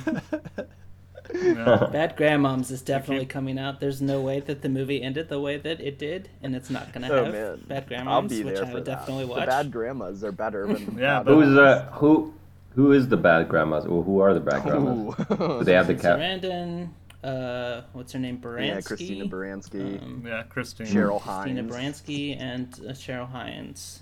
Yep. Although they might have run into some title trouble, because the movie with Pam Grier called Bad Grandmas came out like right at the same time as Bad Moms Christmas, to try and steal some of its thunder on Redbox. Wow. Oh man. Poor Pam Grier. Poor Pam Grier, I was about to say. Yeah. Oh dear. Yeah, it was a bummer. Wow. I put it Time for a career resurrection again. Yeah. Yeah. This Charles Manson movie. Yeah, get in there. So my award for cinematography is going to Jonathan Rieckborg for Death of Louis XIV. It's good as hell. Really fun. Yeah, it looks really cool. It's obviously styled to look like a pretty upsetting, like, Baroque painting, where it's like very dark and drab, but like framed like old paintings. So it's very funny to watch this like sick old king just like look like he's living in a painting, but like slowly withering away and looking really ridiculous.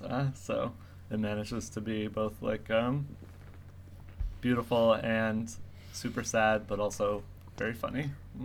I think that the cinematography really underlines like those three aspects of the movie in a real clever way. And that sums up the tricky balance the movie pulls off very well. It's good. Mm-hmm. Yeah, mine is I guess not a big surprise.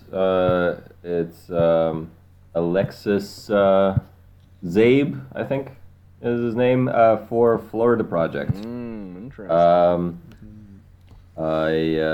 It's really paid off to give Sean Baker a bigger budget for the cinematography than just have like 3 iPhones to film everything with. A lot of this movie has a lot of great, lovely tracking shots. It really uses the location to great effect. The colors really pop. It just has a very memorable look altogether. I guess could have also nominated The Wall. I could have also nominated Nocturama. Also really fun cinematography. But Florida Project is like the movie that I can picture really, really well when I close my eyes. So. Yeah, I like the they make repeated use of like very long kind of like panning takes from far away from the motel that seem like they would have been very difficult to stage, especially the one where like people are coming out at different points in the because of the fire or whatever. Yeah, that is a good sequence. Yeah, that's pretty fun. Or also, I think they do a similar thing with when they shut off the electricity, and it's like people coming out in different amounts and all yelling. Yeah, while he's walking around. Yeah. The hell am I paying you for? Fix this shit.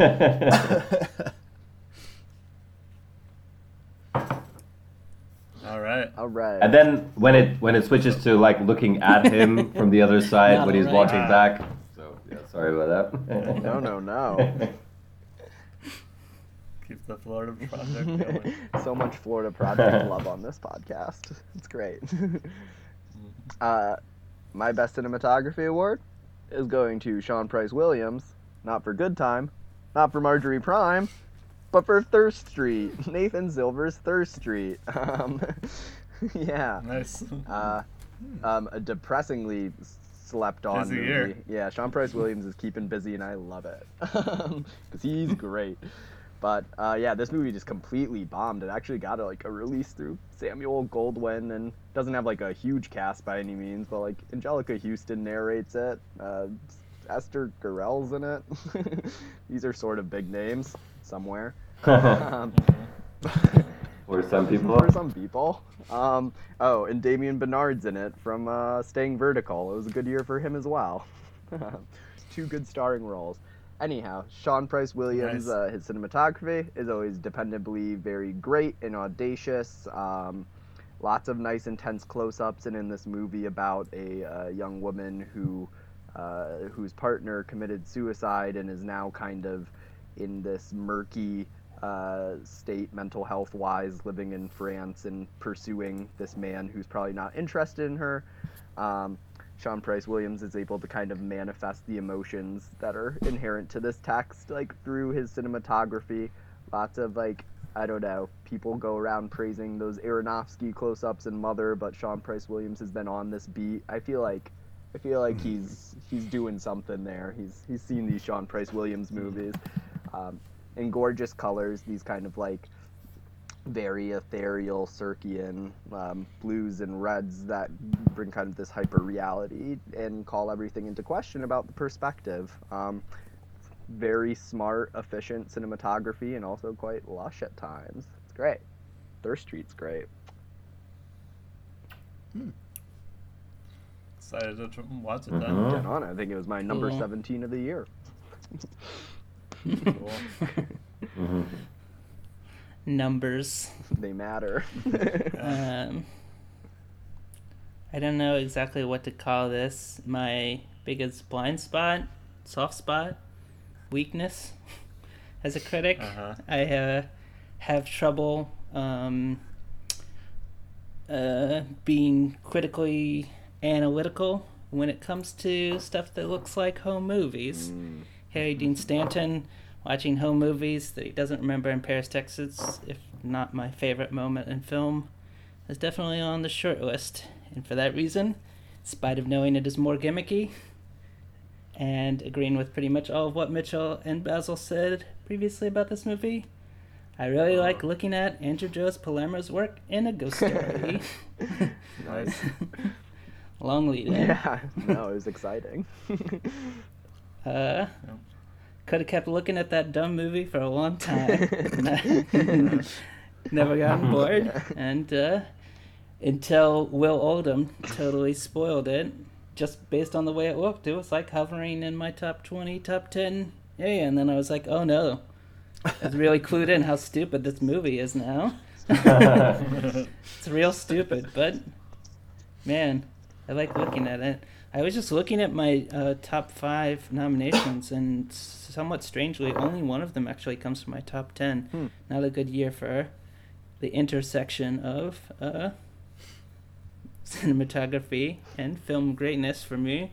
But since I know it's not going to come up now, I think I'll just give a shout out to Yorick Lasso for Personal Shopper as well. It's a shot. Yeah. Cool, very shot film. Very coolly shot film. Those are words in order. Look at those thumbs move.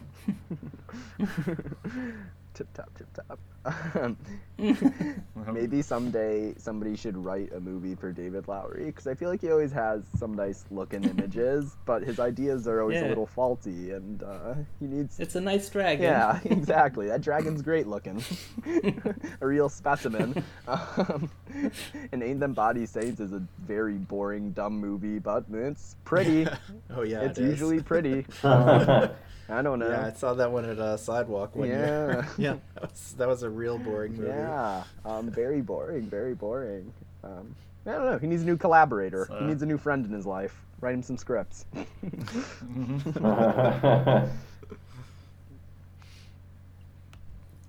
All right. Well, my winner for cinematography is Roger Deakins for Blade Runner 2049. Deeks.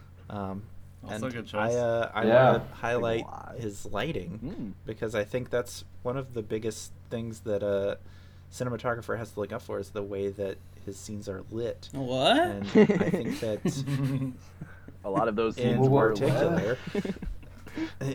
In particular, like he ends up not lighting them the way that a lot of special effects movies light things, where they have someone standing against a green screen and they just put the light in later. Like they actually went through and properly lit the the light coming onto people's faces, especially in the scene that I'm thinking of is the one where Ryan Gosling is standing on the bridge and the giant holographic woman is like talking to him, and he's got this like pink light flowing over his face, and it's like they actually lit that like there was some gigantic thing there, and like the whole space behind him is lit properly too, so he's not just standing in front of like a giant green screen monstrosity that doesn't project the proper light for the situation.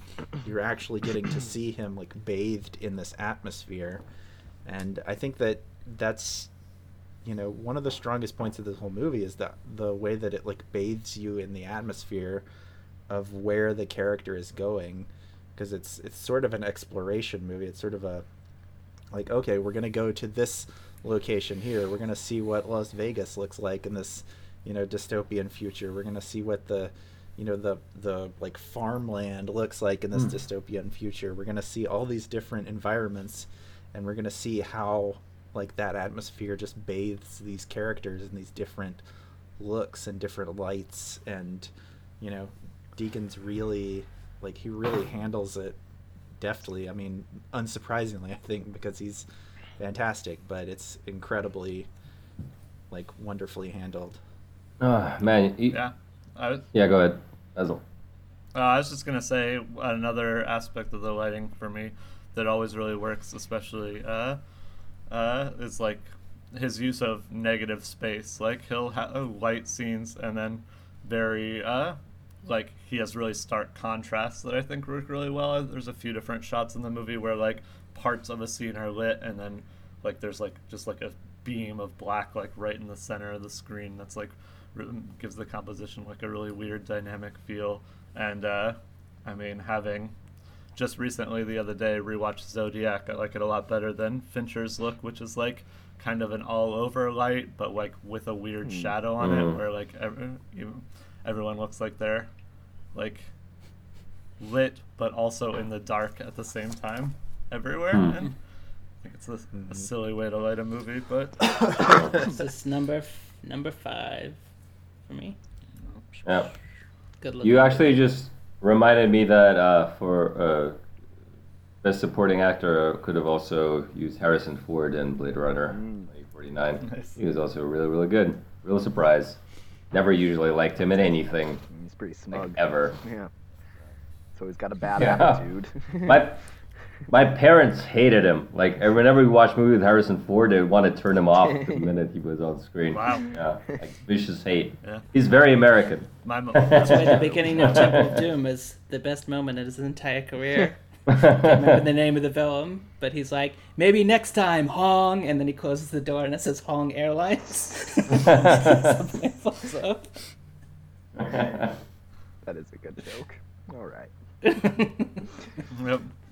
So And he's able to sell it because he's so self-pleased with himself as he closes the door on the trap to his death.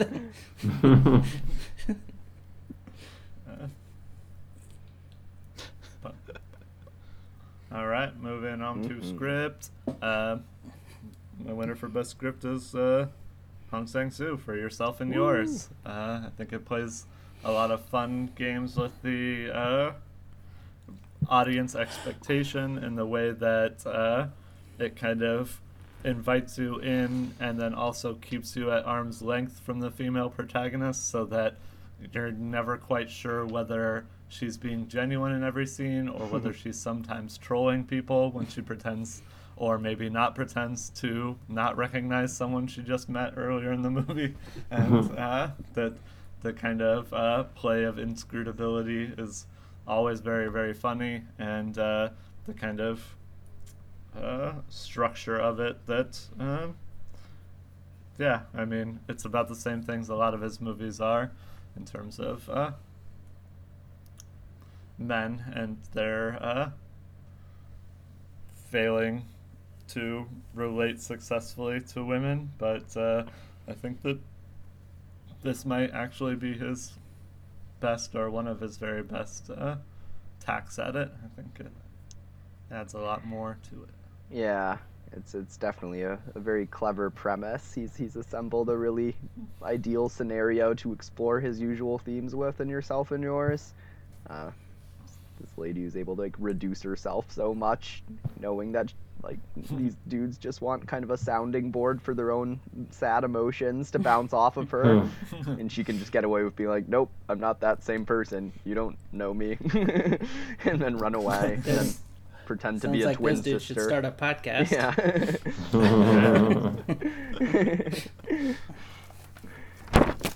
Good stuff. Wish I could have included on my list. Yep. Maybe next year. Yeah, Or that's this true. year, I guess rather. we're already in this year. Well, I'm waiting. We'll see.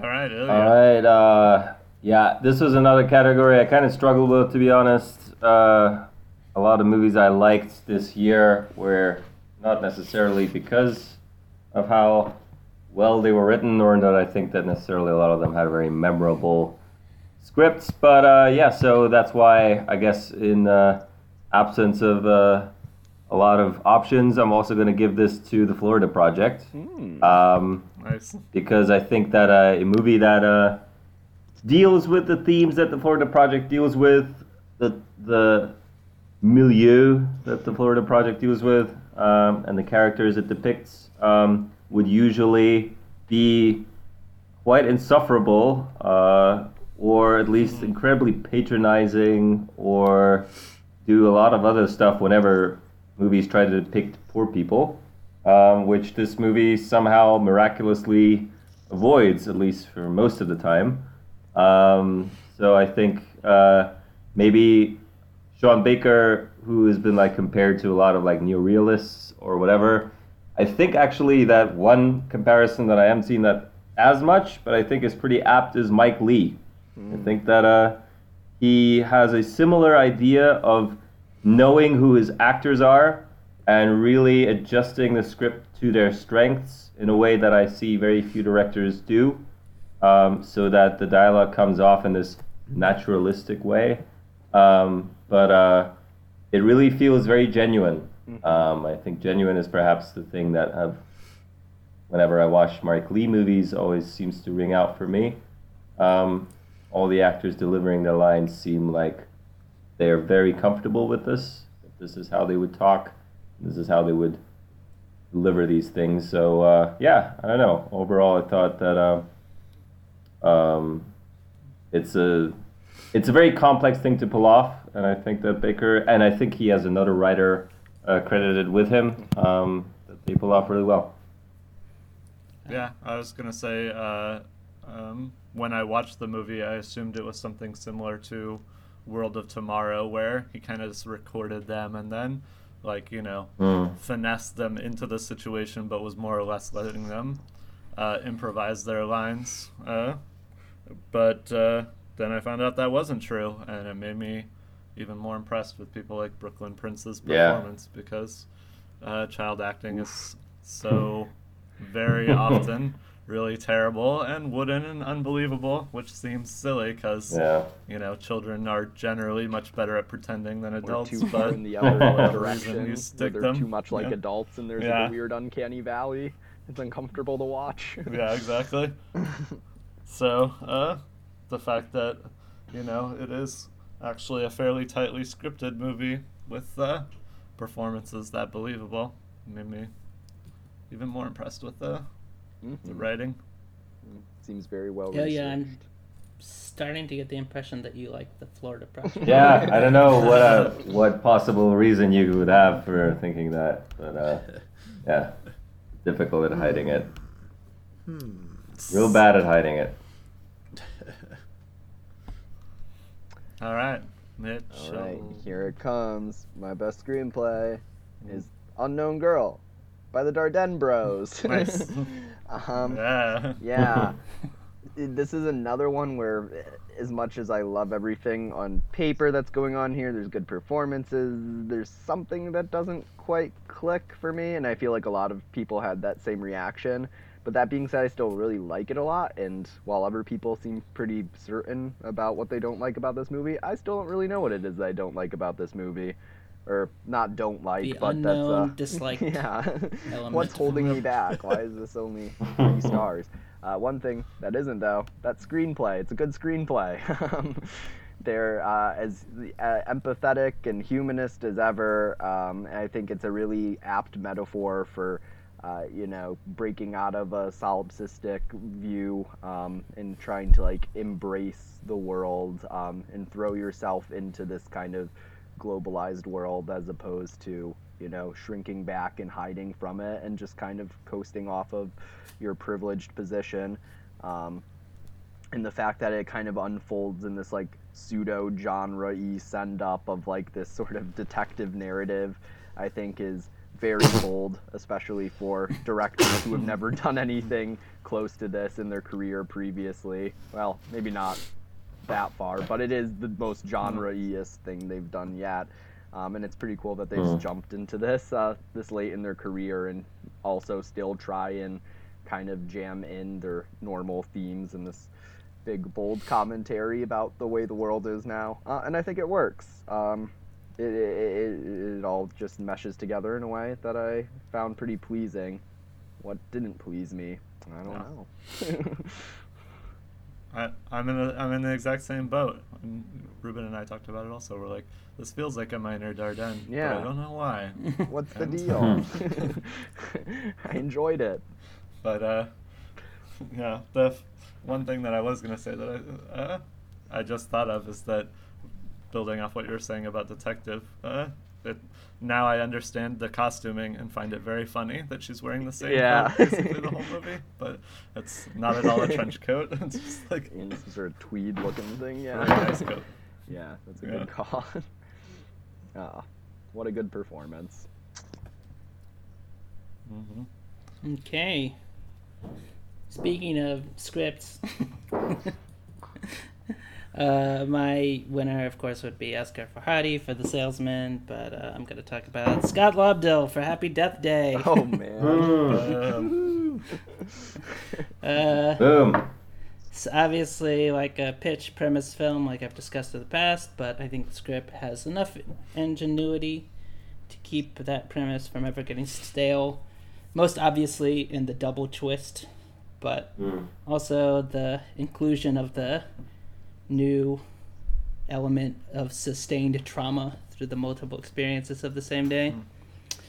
But I also think that it's as you all know, something that I like a lot is the show Buffy the Vampire Slayer, and something you may know from me having said it is that the inspiration for that movie/show started with the idea of like seeing the horror trope of like women going into dark rooms or down dark hallways or whatever, and being like, what if instead of getting killed, they got their, they kicked ass, they kicked the ass of the killer, and it's like, what if not that? And that was basically the level of interrogation brought to season 1 of Buffy the Vampire Slayer, where it gets better as the show goes on. Yeah. It's like, what if not that? And this movie is not what if not that. It's kind of interrogating, I think, very subtly our own desire often to see these women killed. And after giving us the pleasurable scenario of watching Tree get killed over and over again, it sort of posits, hey, maybe if this person was allowed to grow up a little bit, you wouldn't hate them, and like you could just be nice to them, and maybe they could deal with some of their issues, and then they'd be a good person. What a notion. But you don't ever give them that chance. Talking about earlier, our mistreatment of young women in cinema. I think this is a nice movie that's like, hey, dummies, that mean girl trope that you really, ride on and kind of enjoy in horror movies, it's deeply misogynist. Maybe think about that. She was pretty good at being mean, though. Yeah. I had fun with that. She was very good at rolling her eyes at people. It's a good movie, although I appreciate the double twist ending, I also thought that reducing the main killer's motivation to her being jealous because of this doctor or whatever is a little bit blah. So sure. Yeah. But that was another Cloverfield situation with me. Like, I went into 10 Cloverfield Lane and I was like, there's aliens, and then about halfway through the movie I was like, wait, are there not any aliens? And then at the end I was like, oh, there's aliens. And the same thing happened with this. I was like, the first scene, I was like, oh, that's the killer. Yeah, and I was right. Like, oh. It was not? Oh, it's not the killer? And I was like, oh, no. They tricked me. Right. Yeah, that's exactly the same way I felt, so it's all good. It's also funny, like, super obvious red herring, and then they be like, ha. Speaking of 2017 year of the soft boy, oh boy. Yeah. Ooh, the softest of all boys. Let me. That was on the list, but let me pull up the review. It's so good. Sorry for the clicking. This comes from friend of the podcast, PD187. Okay, Ethan. Mr. Ethan himself. Anybody saying this wasn't scary because it's essentially bloodless can't imagine waking up hungover again and again and again in the bed of a guy with a Mystery Science Theater poster. While you were reading that, I remembered that review. That was really good. You're the soft boy. A fucking poster. The one thing I will say in that character's favor is that, like, at least he's willing to do something to try to earn this love that he feels somewhat entitled to. He gets himself killed. Soft boy. Yep. If only more soft boys would get themselves killed. New Year's resolution. All right. Well, my winner for best screenplay is Get Out by Jordan Peele.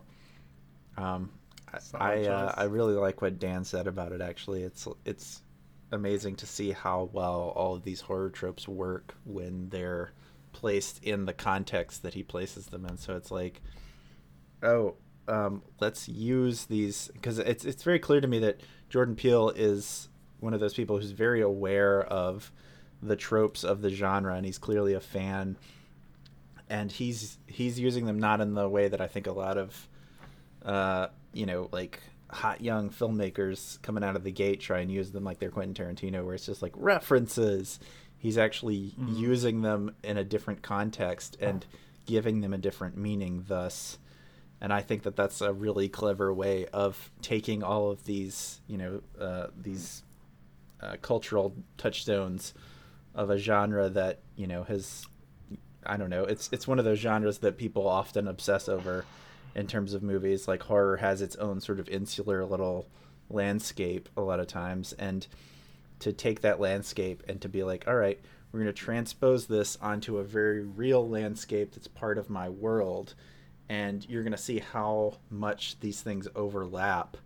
And I think that that's super clever and, extremely necessary in terms of the current film landscape. And I'm glad that it found the audience that it did, and it hit as big as it did. And I'm really looking forward to what he brings to the next project that he decides to, bring to the screen. I was gonna say, this reminded me in the opposite way of what Ruben was talking about with The Shape of Water, which is a movie full of details that are essentially meaningless and don't do anything to build the world. I would say that Jordan Peele, very smart with his script. He spent a lot of time, almost to the point of it being like a little too cutesy and overdetermined, but I still really appreciate how much, thought he went into weaving a lot of different details together and making them all reinforce his like central themes and ideas and build that way. Yeah. Also, the sunken place is a fun metaphor. Yeah. Yeah, very fun. Goofy. Fun is what it is. Yeah. Now a prominent fucking cultural scary, reference. But Horseshoe theory of script writing. Ooh. The script was really good, and then he started to go a little too far. It started to become bad again. No, I'm with you. I think it's a very good script too. Very smart. Then rather we're moving on to Best Director. Here it is, Ruben. We've been waiting. It's Ryan Johnson. My Lord. Last Jedi. Holy shit. Yeah. Wow, that came out of nowhere. Nice. Wow. Blown away. Boom. I'm working somewhat from the thing that Ruben has often used to talk about directing. And, of course, it is somewhat graded on a curve, but I think this is far and away the best acted Star Wars movie. It's I'm pretty on board for a ton of the performances. For a while, I was planning to do Adam Driver for Best Supporting Actor. He might still be my winner, even. I think that that was what I thought it was going to be. Yeah. That the way in which him and Daisy Ridley have like a kind of strange chemistry that I was really on board for all those scenes. The way in which he delivers like the part when talking about the parents, like, you're nothing, you're nobody, but not to me. But not to me, the way he just like flicks that out there. I was like, so many other actors would lean into this in like a really embarrassing way, but yeah, exactly. But then, but he mixes it up in such like strange ways that are like always really compelling to me. Like later on in the movie, Mark Hamill's trying to apologize to him. He's like, "I'm sorry I let you down, Ben." And he's like, "I'm sure you are." And, like, just like how ferocious and like unexpected he is when he does it is pretty great. And like, the performance would be easy to turn into like something really embarrassing, like the way he's like so intense about things, and like a worse actor would really not carry it off. But I was like really magnetized the whole time. But it doesn't just, he's my favorite, but I think that Boyega does some good work. I think that the chemistry between him and Kelly Marie Tran, who I liked a whole lot, really came together for me. And Mark Hamill even. I can't not laugh every time I think of him drinking that gross milk. It's and, cum. Looking at Daisy Ridley. Yeah. It's jizz.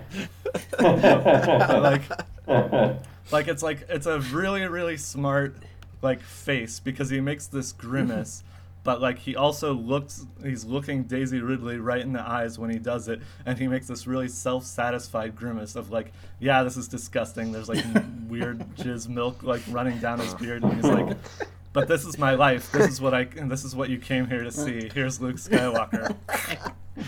Yeah. Oh, you're it's not really obvious, but I also like the moment when he throws the lightsaber over his shoulder. Yeah. What's this? I don't want it. Oh boy. I think Laura Dern's really good. Her interplay with Oscar Isaac is pretty enjoyable. The way she has a weird smile when she says, "May the Force be with you." I was like, oh, she's taking this really stupid line that's carried through the whole series, and made me actually feel the weight of it. And I was like, that's cool. Way to go, Dern. She's a pro. And, she dern it. Yeah. Dern it real good. She derned it. Then, and even a performance that I didn't like, he gets to end on a really good note, and that's Del Toro. I find his stutter way too affected and pretty annoying, but the way that he ends it when they're like, "Hey, you're wrong about us," he's like, "Maybe," and then he just walks away. Yeah. And someone described this movie as Sergio Leone-esque, and I think that is exactly right. I think more than any other Star Wars movie, Rian Johnson really knows how to frame things and use close-ups, which has not really been a mainstay of the series, but the way it cuts from intense close-ups of Adam Driver's eyes to his gloves gripping really hard, and I was like, oh, it is totally Sergio Leone. He's just building really crazy close-ups all on top of each other in a really satisfying way. Can I watch this movie without having watched the last one? Because I didn't watch the last one. The Force Awakens? Yes, because everyone hated it. I think part of what's good about the movie is how it builds on previous things. But okay. God, so that Haley means had I never have to seen- watch the other ones that are terrible, apparently. Yeah, you don't have to. Yeah. I don't know. I mean Haley just- hadn't seen Force Awakens, just and look she up the still major Last plot Jedi points, just fine. and then you'll be filled in. Okay, I can read the Wikipedia summary or Yeah, whatever. read the wiki summary. And you'll be filled in. That would be good. Wikipedia summary.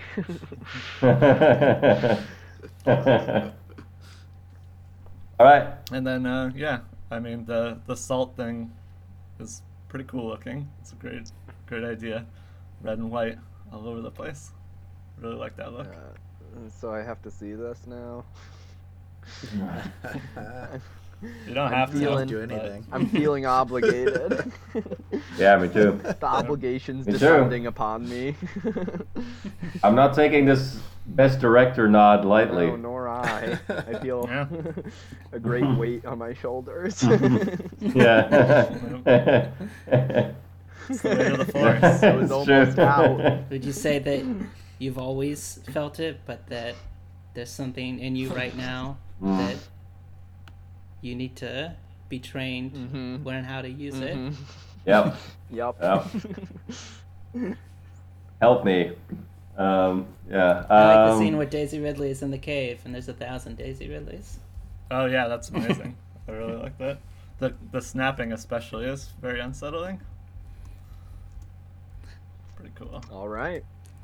I mean, the movie is too long. It shouldn't be 2.5 hours. It feels like it ends 3 or 4 times, but that's what's kind of keeping it from. But it's actually much closer to my top 10 than I'm super comfortable with. I'm going with my heart. I watched it twice. That's crazy. And you liked it the second time? I liked it more. I liked it more the Nice. second time, which was unexpected. Yeah. Wow. a lot of people watch this movie 2 times. So, not enough. No.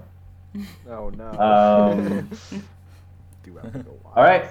My award for best director this year will be similar to Patrick's. I think last year it'll be a cumulative director award for. I think he did it with acting. I don't remember. Yeah. Yes. I was trying to think of a joke. Yes. Answer. That was perfect. Well done. I'm not sure who, the wokest of all directors. Who did even more. No, it's going to be Doug Liman, though. Predictably, the man who directed 2 of my favorite movies of the year. And whose weird career revival I've been really enjoying ever since Edge of Tomorrow. I mean, I'm not going to go and rewatch Swingers. And I don't think I'm gonna rewatch Go either. But I might want to. I've never watched any of them, so maybe I'll watch it and I'll tell you if they're good. You should both watch. Don't though. I mean, both of those movies are movies I watched the shit out of when I was like 15 or 16 or whatever. I'm again a lot of things that I already mentioned. I think. His collaboration with Tom Cruise has yielded a lot of good things. You might feel uncomfortable about that due to who Tom Cruise is as a person, which I find absolutely understandable. Scientology mention number 2. Yeah. We're going clear.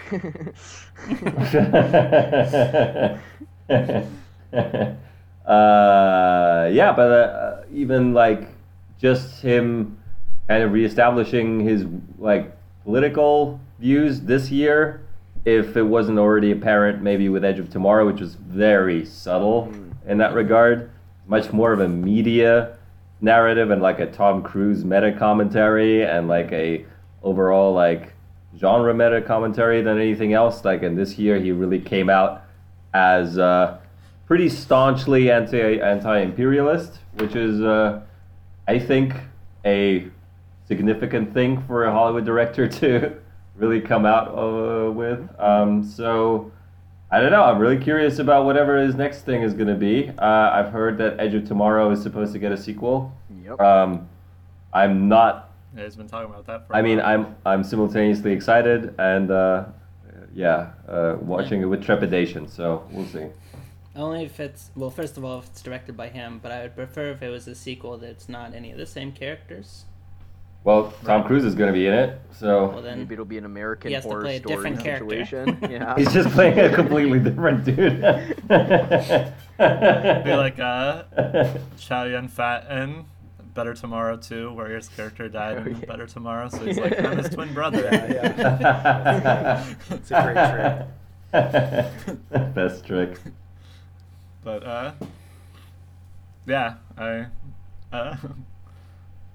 I thought it was pretty incredible of whatever studio put it out that like one of the most incisive lines in the movie is like also the tagline that's right on the poster, which is, "It's not illegal if you're doing it for the good guys." Great Dom Hall as well. Oh man, fun stuff. Yeah. Also just found out that my previous editing award for The Wall, that editor also edited Blue Ruin and Green Room. Yeah, nice. No joke. Very cool editor. Yeah. How's he do it? How's Julia. she do it? I don't know. Expert at generating tension. Is she doing his new one? It's coming out this year. I'm very excited for that. Didn't look like it, but maybe it's just not on IMDb yet. Bummer. She also did Woodshock this year. How's the editing in that? Oh, that's a fun movie. I missed it. It's not bad. I don't know. It was a very odd 2.5-star movie for me, where there were parts about it that I was like, oh, this is cool, and then other parts where I was like, this is not cool. They went really hard into that drug aesthetic. I think they totally landed it. Yeah. They're like, what if the movie was like, you were high, and so it doesn't totally make sense? And I'm like, Oh, this lady is editing the next Jeremy Saulnier movie. Good stuff. Yeah, Saulnier, Great. Saulnier. And Macon Blair's Go back. lady. Julia Block is her name. I know, One to but watch. it's fun to say go lady. Go lady. Mitchell? Yes. My best director is the previously discussed Frederick Wiseman for Ex Libris. Yeah. Frederick Wiseman's the best. He's always the best director. It's amazing that this deep in his career. I agree.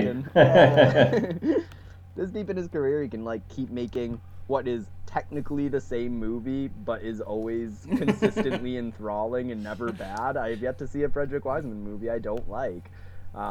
And this is the best version of it. Yeah, entirely. In my opinion. No. He's also like 92 years old or whatever. Like, it's Yeah, he's super old, and he's still doing it. And like, we're almost getting one a year. Doing all of it. Everything. It's amazing. Yeah, I mean, obviously, I love the message of this movie where he discussed like the humanist element quite a bit, but that's great. But I mean, you know, he's kind of all hands on deck with his movies, and I mean, it was also an obvious editing award choice, but I opted to give him director instead because he says that you can cull hundreds and hundreds of hours, and he forms these like really great organic narratives out of them, and he just always knows where to focus, and he always knows how much attention to give each speaker, and gives everyone room to voice their own opinions. It's always very smart filmmaking. It's considerate. It's thoughtful, and it's important. It's you know, it can be embarrassing to throw around the word important for a lot of movies, but I feel like Frederick Wiseman's work is always consistently important. He's fighting the good fight. Love him. It's great. Yeah. Yes. It'll be basically one of the saddest days of my life when he dies, because I don't know if anyone is capable of picking up this mantle, and I was actually it's like very necessary film. very happy to see that he's actually 88 instead of 92. So 4 more years of Frederick Wiseman, hopefully. And also, they just put every single Frederick Wiseman movie up on Canopy. You can watch all of them now. Yeah. You have a library card. Yeah. Nice. Gotta go get a library Yeah, I know if mine would work. Hopefully it would. But maybe not. I don't know. But yeah. I'm excited. Worth I'm gonna a watch shot. all of them. It's a lot of hours. Yeah. Okay. So, as Basil mentioned, I often try to highlight directors who, you know, do good acting. Sometimes I also like to talk about it from an auteurist perspective. But I'm going to do a third thing this year. I want to give my award, well, the winner is Oscar Farhadi for The Salesman, but I'm going to give my award to Lee Unkrich and Adrian Molina for Coco. Whoa. Nice. Another Fun. big movie that I think is smarter Mr. Hollywood. maybe than people want to give it credit. Mostly I don't want to talk about Lee Unkrich, though. I just want to talk about Adrian Molina, who co-wrote and co-directed this, and unlike Moana, the detail to Latinx culture really shows. It's a perfect example of why whitewashing is actually bad instead of just a buzzword. The film trusts its audience to learn about the culture, the family, the nuances, which is ultimately what makes the script stronger than it would be otherwise, because like Happy Death Day, I figure out the twist the second the first second that you can figure it out. I'm like, oh, this is where this movie's going. But in terms of all those details, it's really impressive, which is why I liked it so much. And it's funny, Patrick and I were talking about this movie, and even though neither of us speak Spanish, as far as I know, we both far prefer the Spanish songs in this movie to the English ones. And the reason, I think, is because of how deep into the culture this movie actually is, which is cool. That is cool. Yeah. It's what makes it a good, detailed movie, as opposed to Moana, which was kind of bad. Right. What's Lee Unkrich doing there? Still got a couple questions about that. Too bad this is like the least liked Pixar movie in a while, right? Oh, that can't be true. Only by Cars box. 3 The came Good out this Dinosaur. year. Cars 3 was Very close. Fair enough. I mean, but like, did not really receive like a lot of love, I guess. Well, by box office, but I'm guessing that maybe there's a very vocal Latin subculture who supports this movie because it's very high on IMDb's top 250. Nice. Nice. Or maybe just voting it up and up over and over again. That's cool. Good for them. It also has a 98% on. Yeah, it just like didn't get like a lot of like big like awards buzz or anything like that. So it's just and like, the whole cast is Latin too. Yeah. Probably that's why. Yeah, and I'm assuming that it's like a shoe-in to be nominated for Best Animated Feature. Obviously, like that's. Of the two animated features, the one that appeared on my bottom 10 and the one that's my number 16 of the year, I prefer this one. It's actually going to be the Nut Job 2, Nutty by Nature. Yeah. I think I've got it locked. Oh, so what a surprise! Yeah, it definitely stand corrected. It's already won the Golden Globe and the Critics' Choice Award and the New York Film Critics Circle Award. So it's just in Germany that this movie has not really been that big, which is, I guess, not very surprising due to the very lack of a Latino population here. So. Yeah, specifically Mexican culture, I think, because it's specifically Mexico. It's Mexican. So, yeah, right. Mexico. So, it's probably not a lot of Mexican people in Germany. Yeah. I am near one of the only burrito places in all of Bavaria, so if that tips you off. Precious. Yeah. Based on the novel Push by Sapphire? Yes.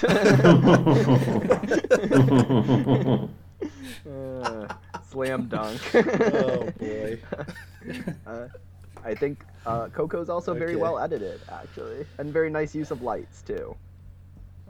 Things I don't normally pick up on in an animated movie, but I'm like, wow, all the lights are really nice and realistic looking, and the editing's pretty fun in the action sequences. So... Yeah, too bad it wasn't released last year with the, or I guess the dog's not dead, but he's an afterworld spirit creature. Yes. So we have another almost dead dog, I guess. Did you get to see it with the Olaf short? No. Me neither. No, I didn't see it with that either. All right, my best director is Greta Gerwig for Lady Bird. Whoa. And I wanted to highlight basically a director making a movie about themselves. They sure did. the level of self-awareness to create a character based on themselves that is not totally likable in a lot of situations, and to really lean into the idea that not only did you have a lot to learn at that point in time, but you probably still have a lot to learn and a lot to explore in terms of your relationships with the people that you love. And I like that this movie is kind of open-ended as to where Christine and her mother stand at the end, where it's like she sends her that letter, but we don't ever actually see the mother reading it. We don't ever see any sort of reconciliation between these two people.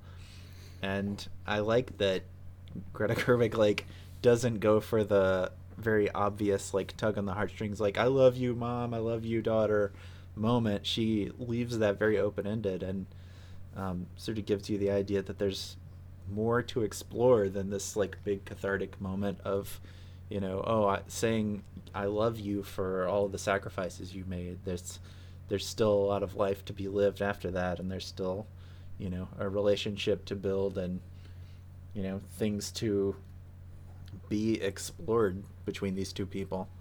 And I think that level of self-awareness about who you are and where you've come from is pretty exceptional. And I really enjoyed this movie because of that. It's a very nice reading. I enjoyed it. Enjoyed your reading. I found out last night that somehow weirdly she's nominated at the DGA for Best Director, but not Best First Time Director. Because it's their second. Well, it's not her first film. They're respecting that, unlike everyone else.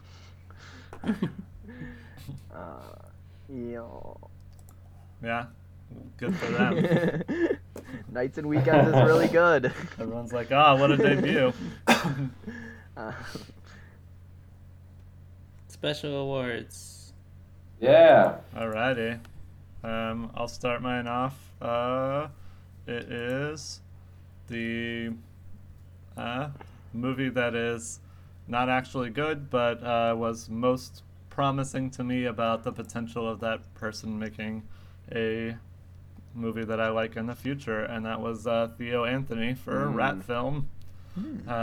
It's very clearly indebted to Chris Marker, and I think it's an extremely ambitious project that he kind of bungles the the execution of, where, you know, it's a short movie, but it's like 83 minutes long, but about an hour into it, I was like, oh, why isn't this movie over yet? It's boring. But, you know, there's some straggling pieces and some odd ideas that come through in the movie, and I was like, well, he's pretty young, so I feel like if you keep honing this Marker aesthetic and kind of like broaden your knowledge base and deepen it, then maybe you'll come up with something real cool, because I like the idea of like applying Marker-esque philosophical political ideas to America, a country that doesn't really get that kind of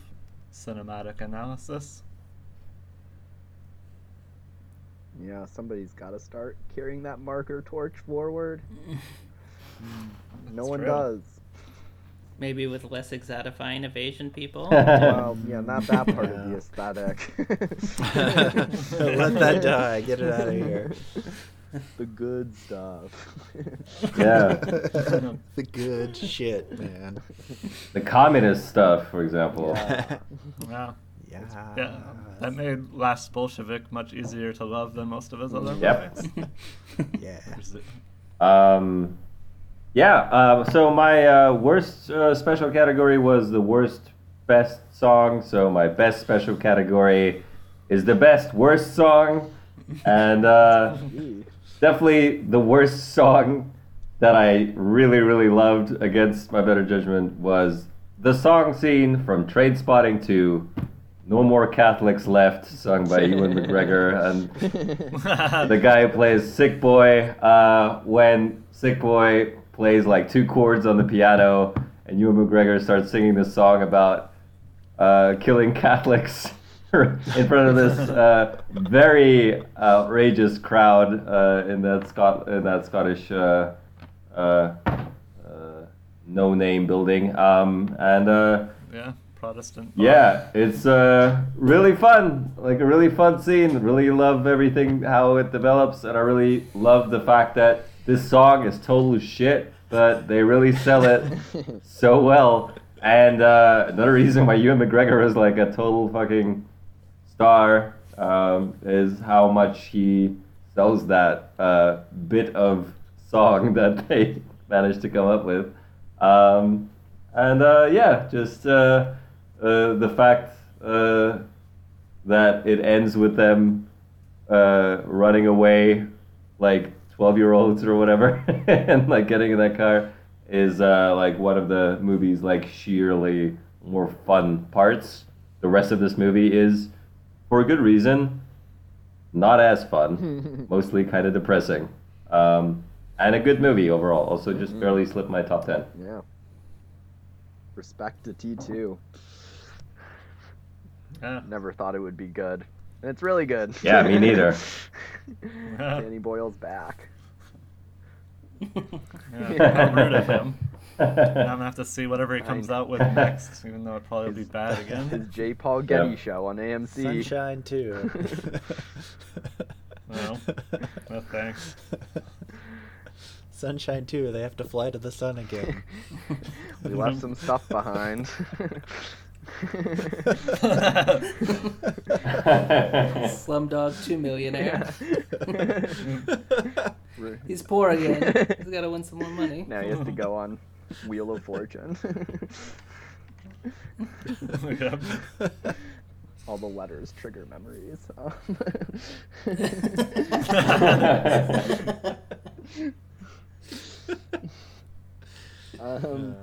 Well, for my special award, I was just going to do the inverse of my other one, but I feel like, you know, all of that's pretty inherent to what I'm talking about with all the movies in my like top 5. So I'm not doing that, and I'm going with a silly one to highlight 2 performances I liked this year. I'm giving this award to best comeback performances by people playing schlubby older men with big glasses. I'm talking Adam Sandler and Sandy Wexler, and Denzel Washington and Roman J. Israel, Esquire. In terms of the Sandy Wexler, I keep wanting to talk about it because it's kind of a bad movie overall, and it's too long, and there are too many cameos.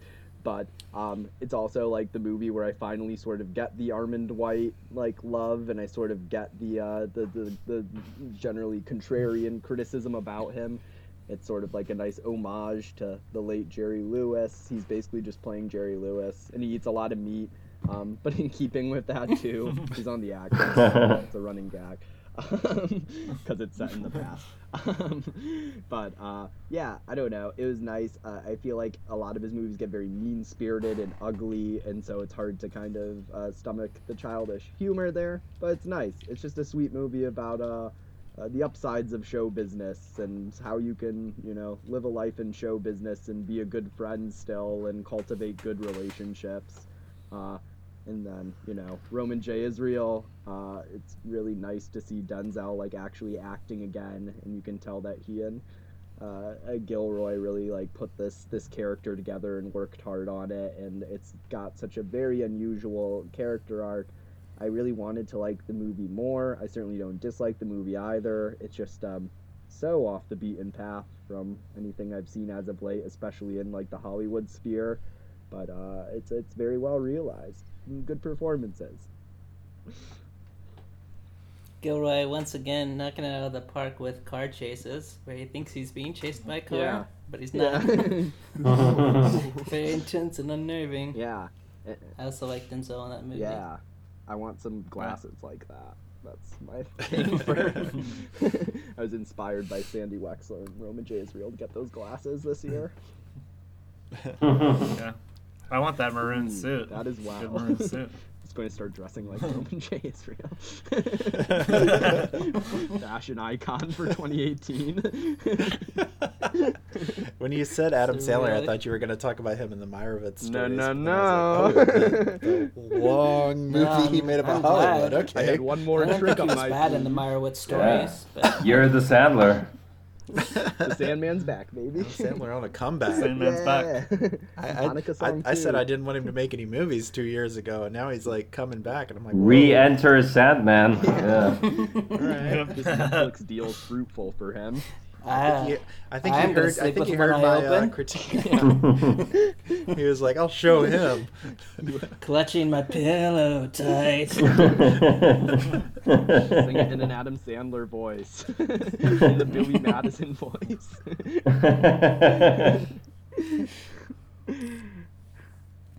Metallica, not a Jew.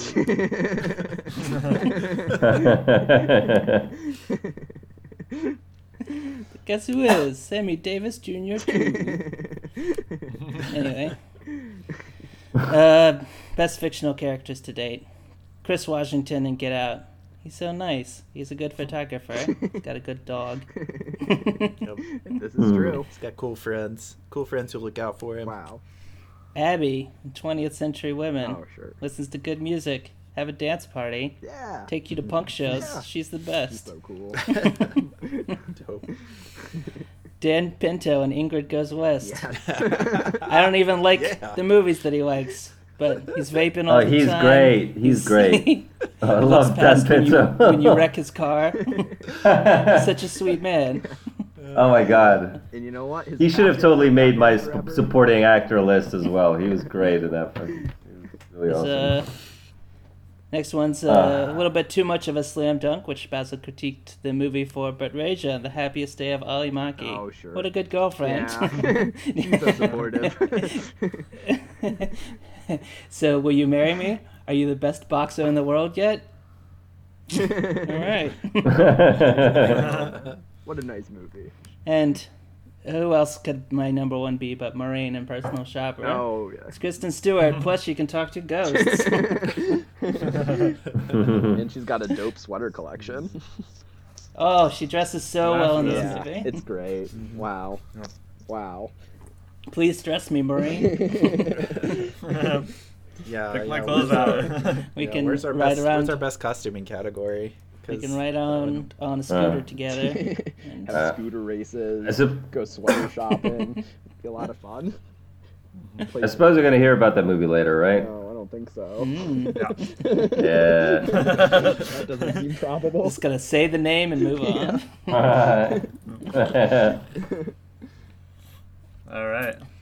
All right. Well, That's right. I'm a little disappointed that this movie already came up because I didn't think anybody was going to mention it. But it's my movie that I like much more based on the stupid people who hate on it, and that's Star Wars: The Last Jedi. Nice. Because I'm tempted to just be like, fuck everybody, this movie's perfect or whatever, and like it's really like it's a 3-star movie for me. It's fine. I enjoyed it. But like the amount of hate that it gets for all the wrong reasons really, really like tips me in the direction of like, you know what? I just want to like be like, no, this movie's perfect. You're all idiots, because the criticisms leveled at it are so stupid. And in some cases, I've gotten into fights with people about the subjectivity of art based on this movie because they're very convinced that this like people are not objectively allowed to like this movie, and I'm like, that is the dumbest thing I've ever heard anybody say about any sort of art. It's like, no, you can't put objective standards on art because art is, you know, it's subject to the culture in which it's part of, and you know, everybody's gonna approach every piece of art with a different standard because they've lived their lives differently and they've had different experiences, and no two people can have the same experience. And so no two people are going to bring the same thing to a piece of art. That's, you know. Objectively, 3 Billboards is bad, though. Yeah. That's a subjective fact.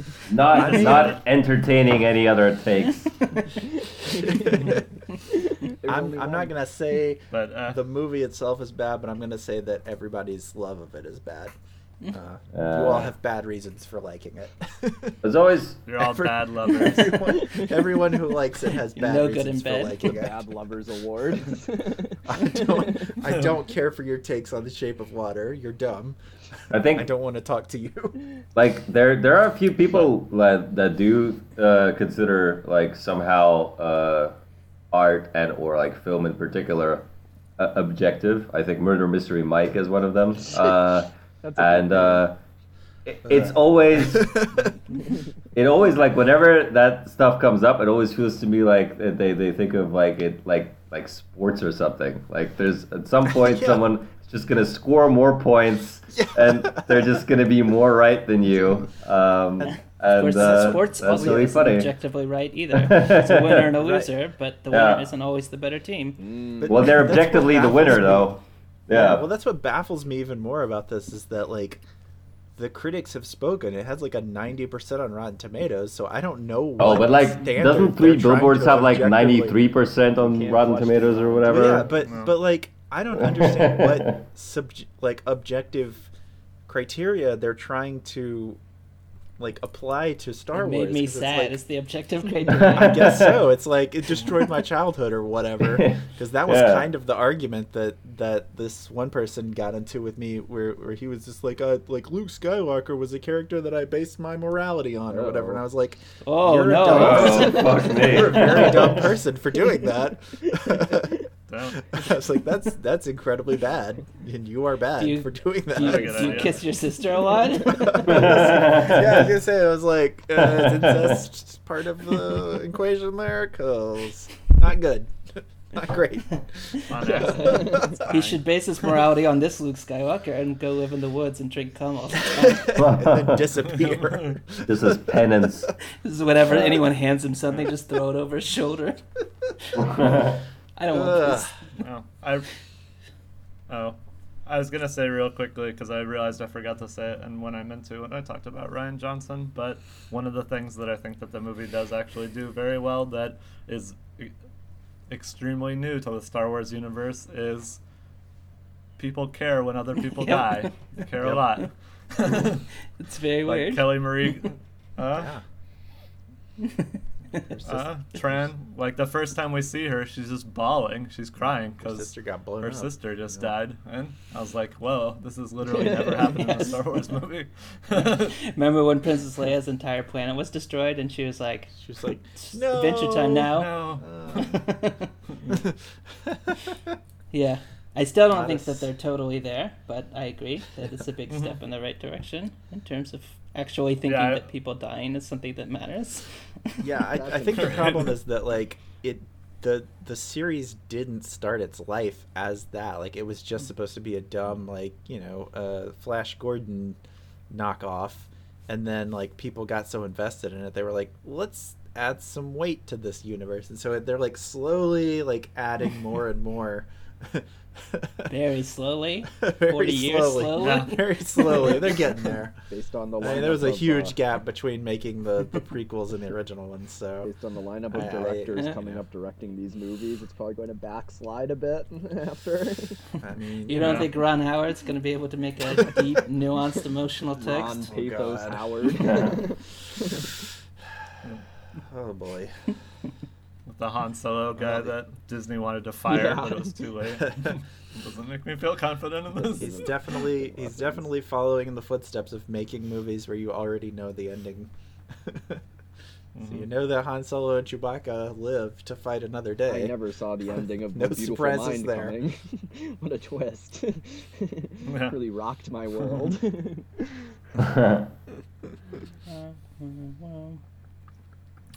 All right. Now on to the Wow, best we picture. made it. Yeah. Number ones. Yep. Do-do-do-do. 4 of which have already been made obvious. But there's one secret one hidden one.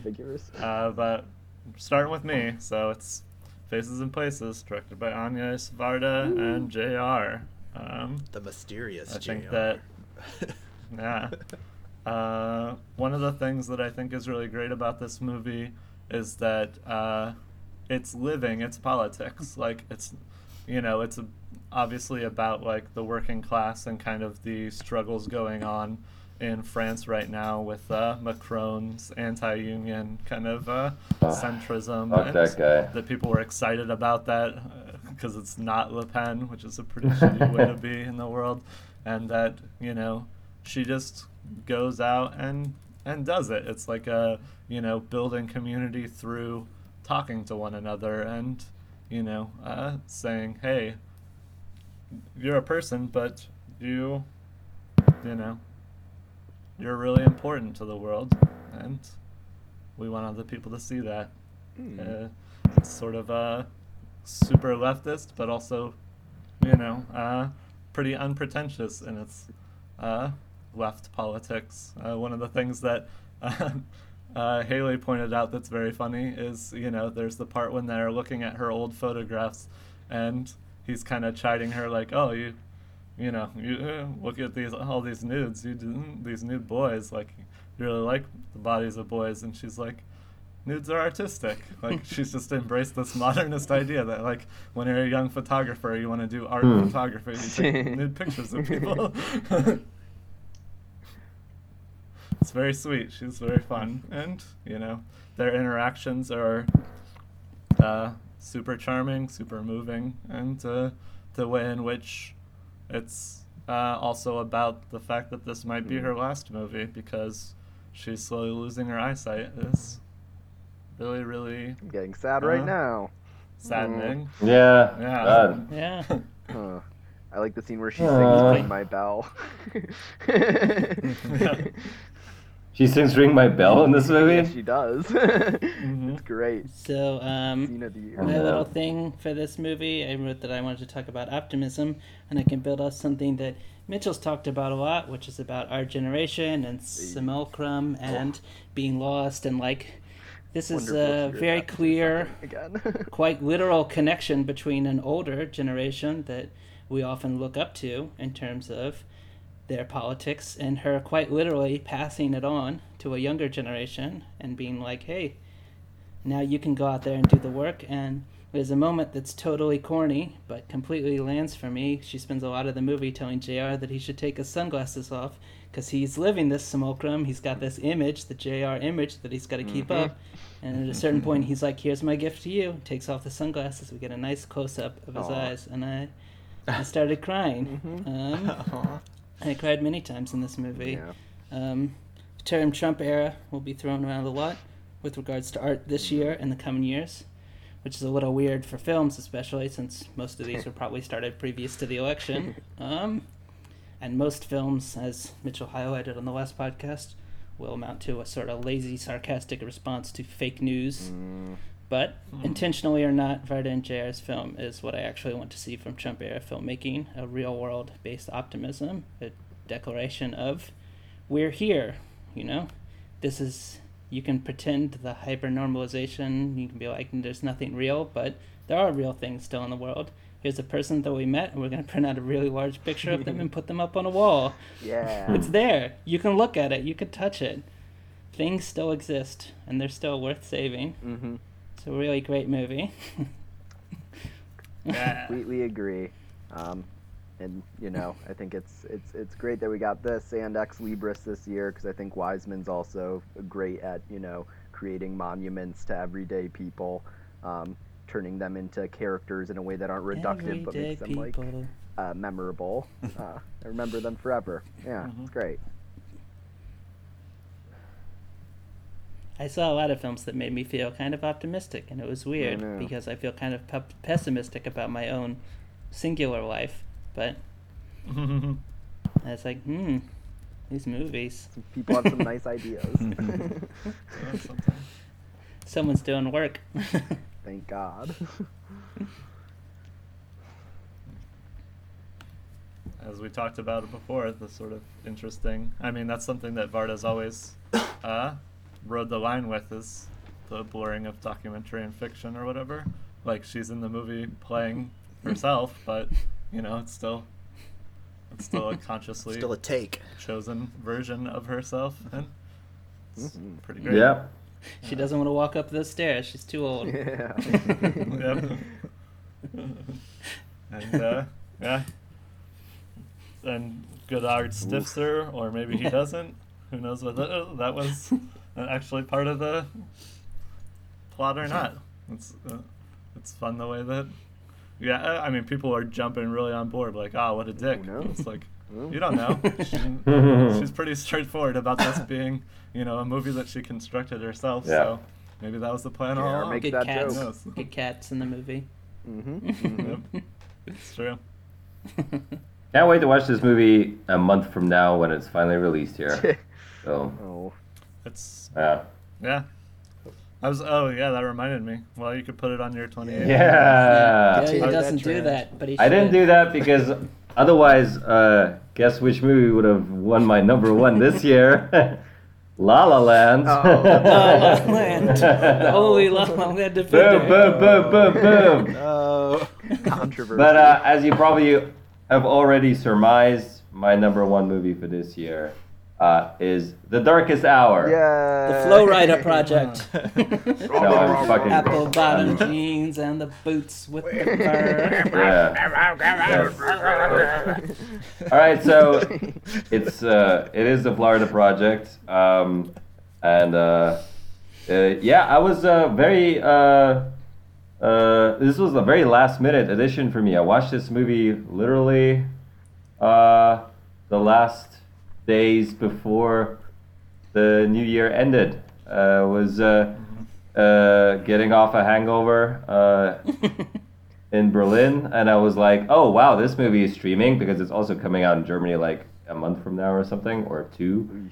So I was happy to catch it, and I was ready to just like, well, I've heard some of the criticism of it, you know, and was kind of almost ready to maybe have a big contrarian take on it. And movie pretty much won me over by the first scene, which I talked about briefly before, the scene where these 3 kids spit all over this car and this other kid, and then mom shows up and the other mom shows up, and they kind of go back to the other mom's place.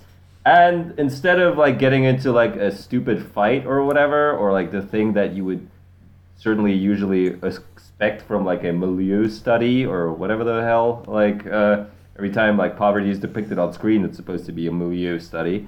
They just like do dumb stuff. She bums her a cigarette off of her. They talk about how they haven't gotten laid in a while, and it's just like this really weird vibe that this movie gives off, that they just, it doesn't really give a shit about like putting these people in a very particular political perspective. A lot of these characters seem to skirt obvious like or too cute little political boxes.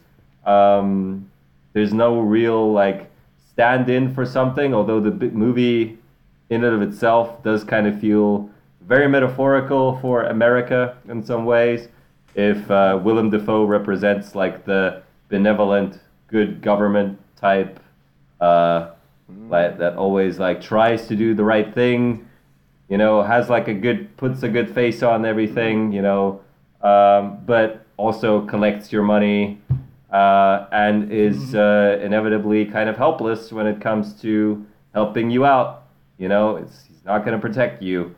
He's going to try his best, but in the end, you're kind of there by yourself. And so, inevitably, this movie is pretty pessimistic about what America can be or has been to a lot of its people, especially those that buy into a lot of the ideas that America kind of portrays. But I don't know, like all throughout, like I never felt this movie was like glamorizing or sentimentalizing poverty. I never thought it was just like wallowing in the misery of the characters that are in, because I don't feel like the characters are in that much misery. For me, it was like the thing that I remember when I was a kid and I was like living in a communal apartment with like this other weird alcoholic family that was living there with my grandparents and my parents in this one apartment. And I didn't give a shit. Like whenever I remembered that part of my childhood, I was like, this is awesome. All of that was awesome. And the way that Mooney is played and portrayed in this movie is exactly the same way. She kind of finds the weird fun in all the little moments that she can get. And it doesn't feel like this movie is making you constantly like belittle her or like, you know, like treat her as less than who she is. And again, that's a very narrow kind of line to walk, very complicated thing. I think the movie manages it splendidly. So, and beyond that, it had just a bunch of like moments that just made me laugh really hard. When Willem Dafoe watches the 2 kids eat ice cream, made me laugh a lot. Yeah. When they flip off the helicopter, it made me laugh a lot. And a lot of stuff that I've also written down, but unfortunately my computer is kind of breaking right now, so I can't get it. But there was a bunch of stuff, a lot of scenes that really hit me really well, really hard. So yeah, I feel very confident with this pick. So, yeah. Well, I think as someone who grew up in somewhat impoverished, never quite this level, but similar to the aspects I like the most of Moonlight, I think it's very attuned to the real specificity of poverty, where you know, there's a lot of focus on eating. Like eating is a preoccupation for all children, but there is like a kind of special preoccupation for it when you know, it's relatively scarce or like hard to take it for granted and things like that. I think that's an interesting way in which the relationship between Ashley and Haley plays out in terms of like, you know, the like Haley never knows why Ashley is mad at her. So, like, it's this kind of miscommunication in a way that's like, oh, you know, from Haley's perspective, it's like, oh, this person was my best friend, and now they just decided that they're better than me because they have this job and I don't. And so her anger, she's petty about it, and it, like, spirals really far out of control later on. But you know, it starts from a place of just like pretty basic two people not hitting each other at the right spot in terms of communicating. And I think that it's interesting the way people have written about the movie. I'm glad that everyone on the podcast seems mostly on the same page, but that a lot of people have written about Willem Dafoe as if he's like kind of the paragon of the film. But I don't see it that way. Like, I think that when it ultimately boils down to it, he's still a boss. He's still a manager. He's still made a decision to be part of the apparatus, and he feels bad about it and tries to help as much as he can, but he's still on the side that is, like, you know, keeping people like this down, and that doesn't make him a good person. I think you've hit on the note why other people think he is a good person. They think feeling bad about it isn't a good person. Right. Yeah. I felt that he's trapped and he's doing what he can. But I think that the moment that really hammers that home for me is like when DHS comes to take Mooney away. He's really sad and he goes and like walks away, and then there's like a person like doing something with like a washing machine, and he's like, I'm gonna get those fixed. And like that's like his way of like mitigating his like sadness at not being able to control this thing. Is like, well, I can fix washing machines. I love that woman's reaction in that scene. She's like, okay. Okay.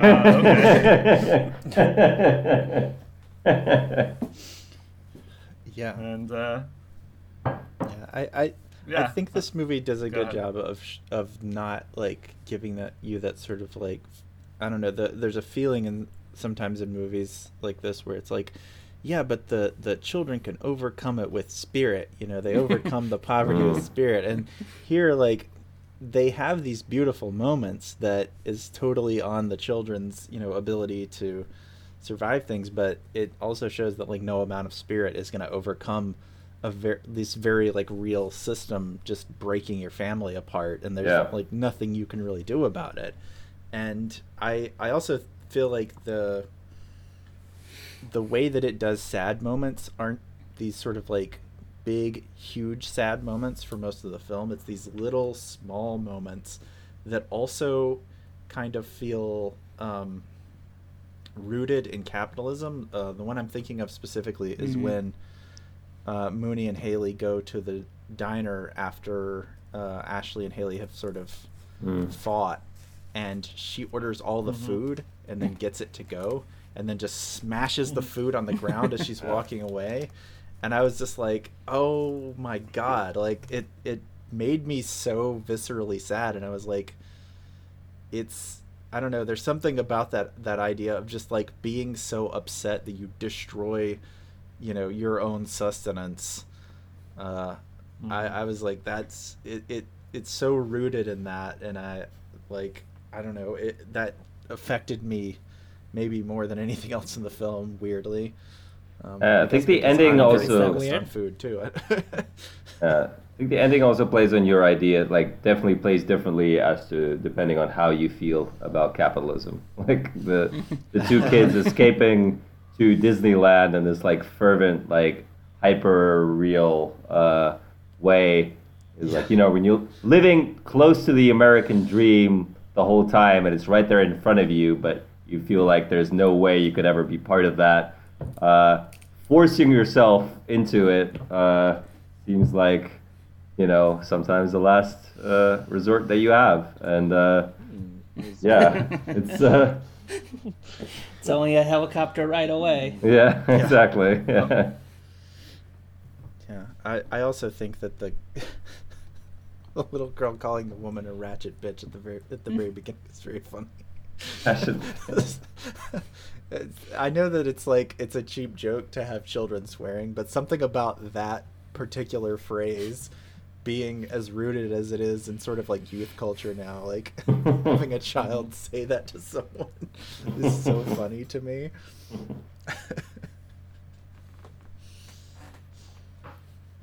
Yeah, I think that that's one of the other things that I like a lot about the script is the way in which it alternates between being like believably the way that children talk to each other, but then also the way in which like children emulate specific language of adults in like very self-conscious ways. That's very there's a part where Mooney yells, "Come on, lady, give us a break," which feels like very adult, but like in a believable, like a kid would say this. Yeah. Yeah. Okay. All right. Moving Boom. on What's happening? Mitchell. Finally, we the go. big reveal. No words. We're just gonna text our thoughts. Yeah. on this one. Fill in the blanks yourself. It's going to be Olivier Assayas's personal shopper, of course. And be prepared to hear more about simulacrum in our generation, because that's what this movie's all about. But unlike a lot of other bad movies that try to address our current tech moment and smartphones and et cetera, and kind of adopt this unfortunate Luddite stance on them, Assayas is very smart. He understands that it's just kind of an extension of pre-existing human condition that has been created under late capitalism, and this kind of, when you stop and look at it, a very strange desire to keep a distance between ourselves and others and keep furthering this distance, and that there's some sort of merit to like, hiding labor and hiding emotional connection and trying to be as distant and cut off from the world as possible. And that, text messaging, smartphones, these are all really just extensions of it.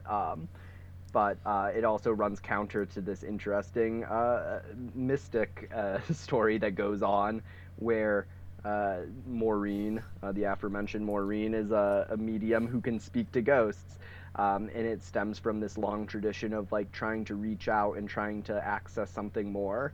And so these two disparate plot lines come together in a really amazing way. I love the friction that's produced between them. It can be a very slow, graceful movie at times, but there's like a very abrasive undercurrent that I like a lot. All the performances are great. It's very sharp. And adds like in the abstract is sort of like a filmmaking challenge of like, okay, I've got Kristen Stewart and she's got this Chanel contract, and I've like got something going on with like ghosts, and like I kind of want to talk about like texting too, and like figuring out a way to like weave all of these threads together in a way that's actually like really brilliant and like comes up with a very cohesive, smart thesis. I think it's amazing. We're all ghosts Great. under capitalism. We sure are. We sure are.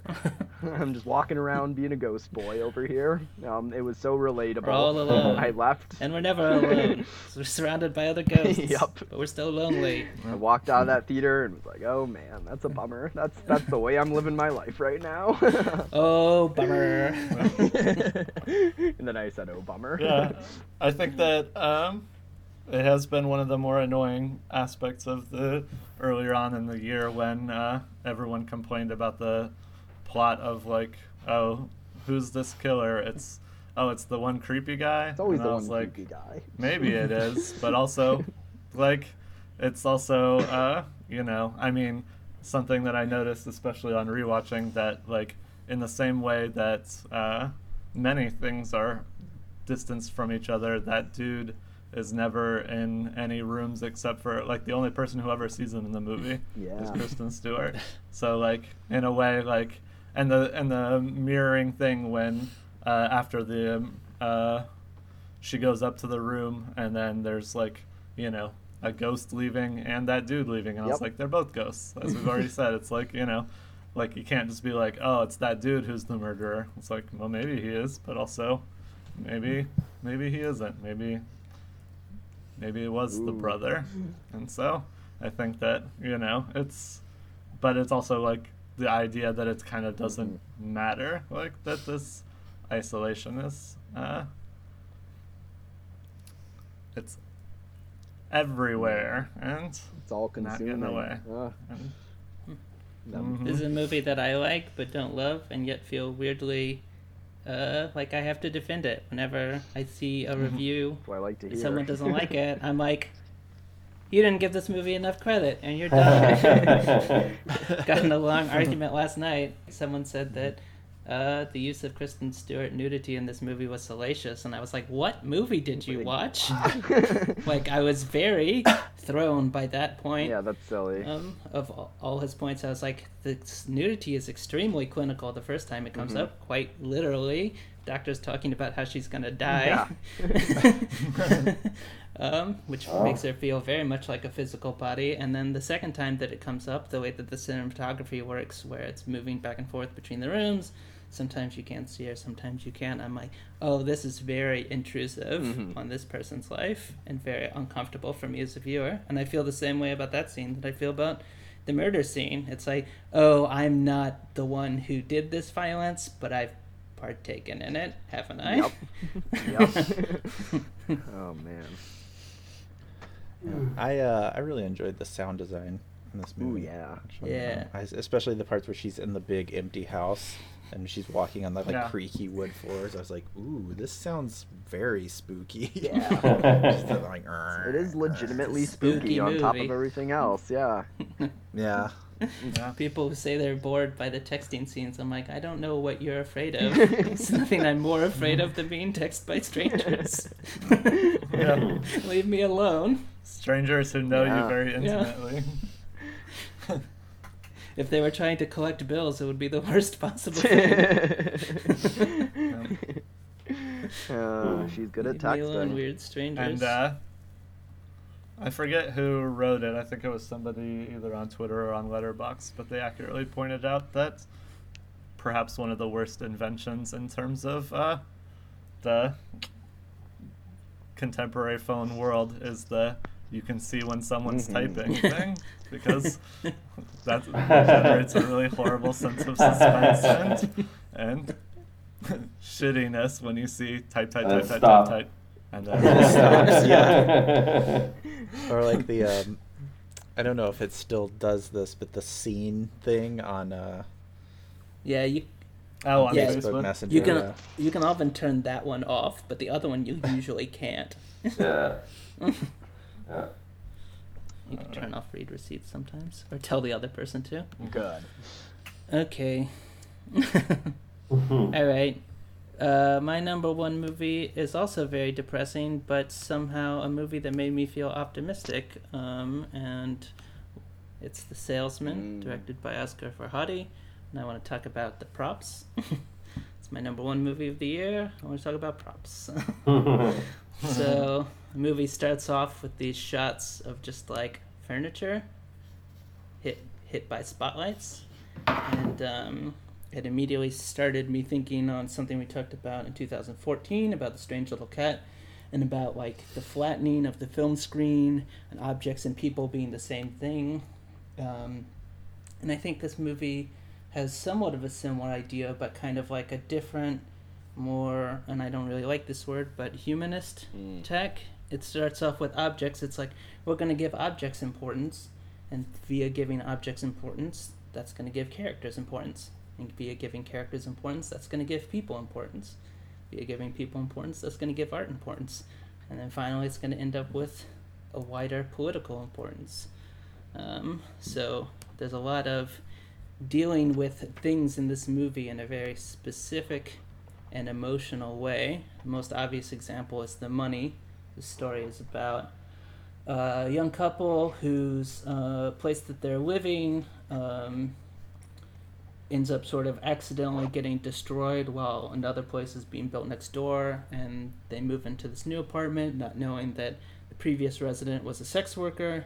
And one night, while the wife is alone, she gets assaulted by a former client, and the client leaves money in the apartment, and the main character hides it, and then at one point wife accidentally spends it to buy dinner for them, and when he realizes what's happened, it's just sort of this soul-draining scene where everyone gets quiet, and he slowly just sort of like packs up the spaghetti that they've been eating and having fun and having a nice dinner. And yeah, kind of, even though it's like a more depressing version, it made me feel some of the same things as Faces Places, where I was like reinvigorated by the potential for realness, both in art in this world. I felt very not postmodern about this movie.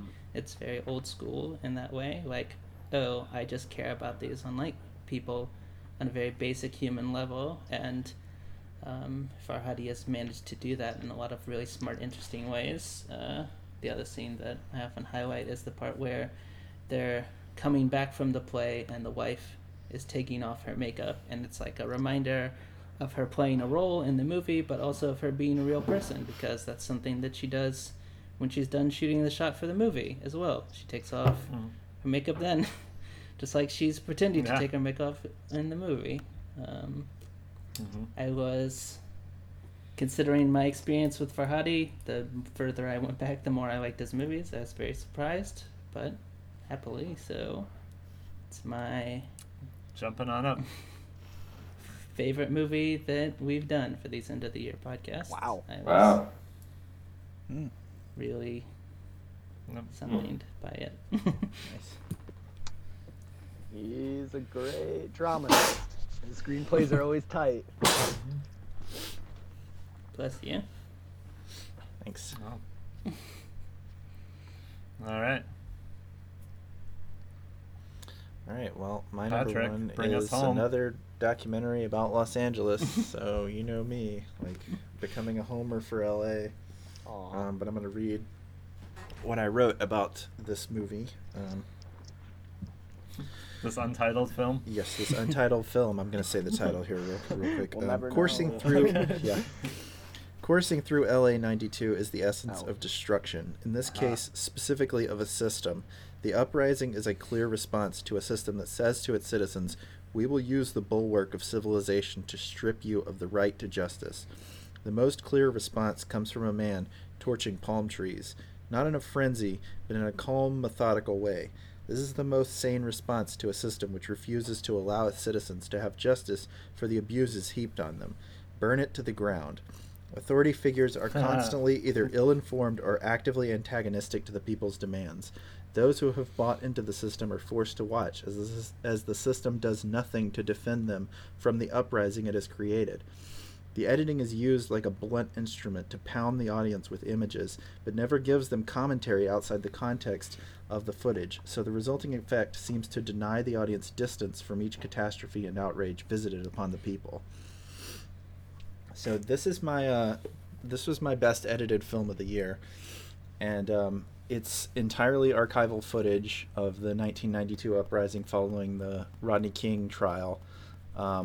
It's directed by T.J. Martin and Daniel Lindsay, and I think it's my favorite because it very actively puts together a storyline from without any sort of outside context or post context. It puts it together from footage of the time. It does have news anchors saying things, commenting on stuff at the time, but I do think it always portrays them as either very misunderstanding the situation or being, a lot of it is Daryl Gates talking in interviews before the trial happens, and he is actively antagonistic to people and very horrible, and some even with George W. Bush, or not H.W. Bush, talking about it at the time. Of course, he was the president, and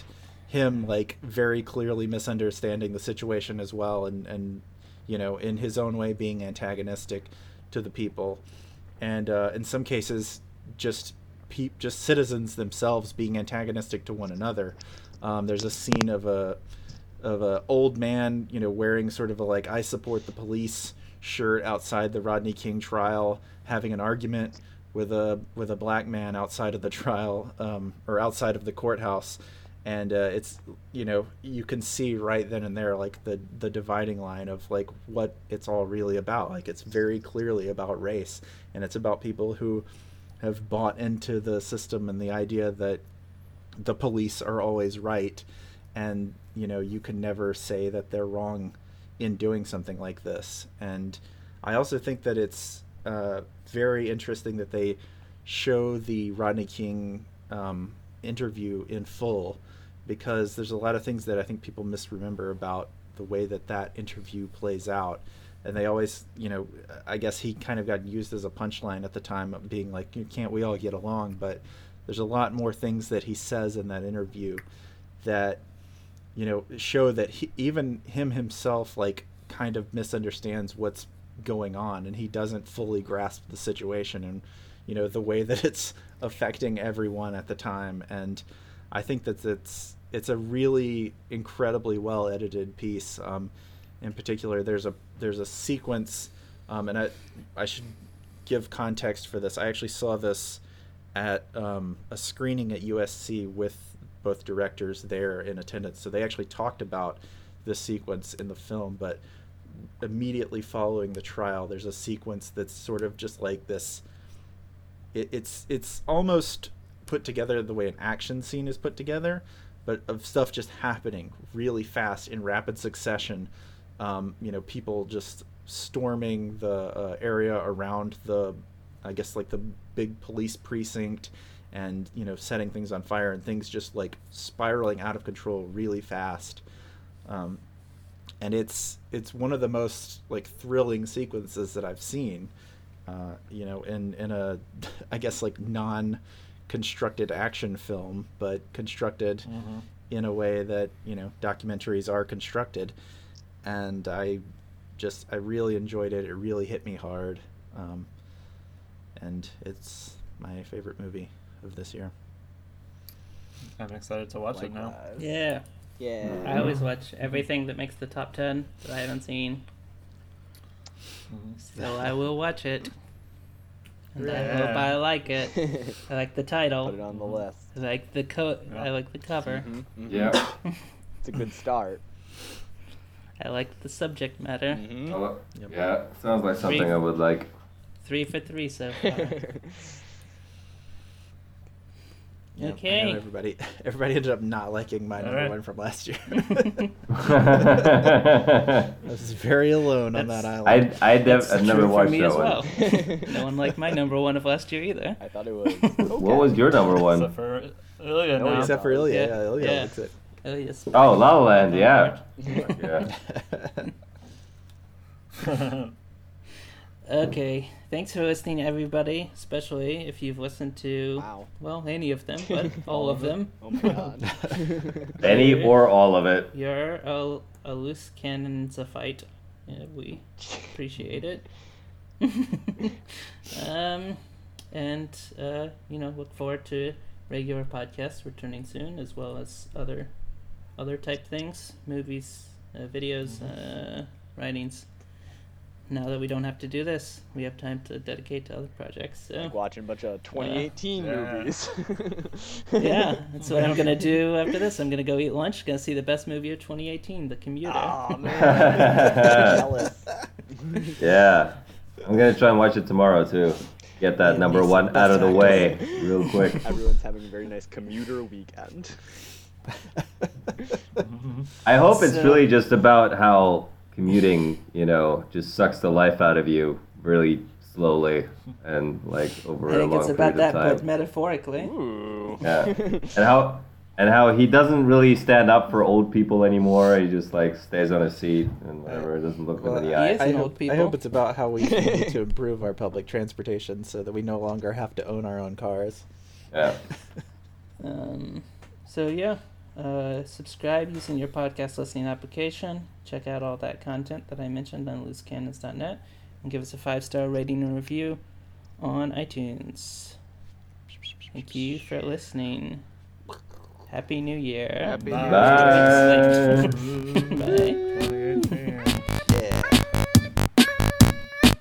Bye. Yeah.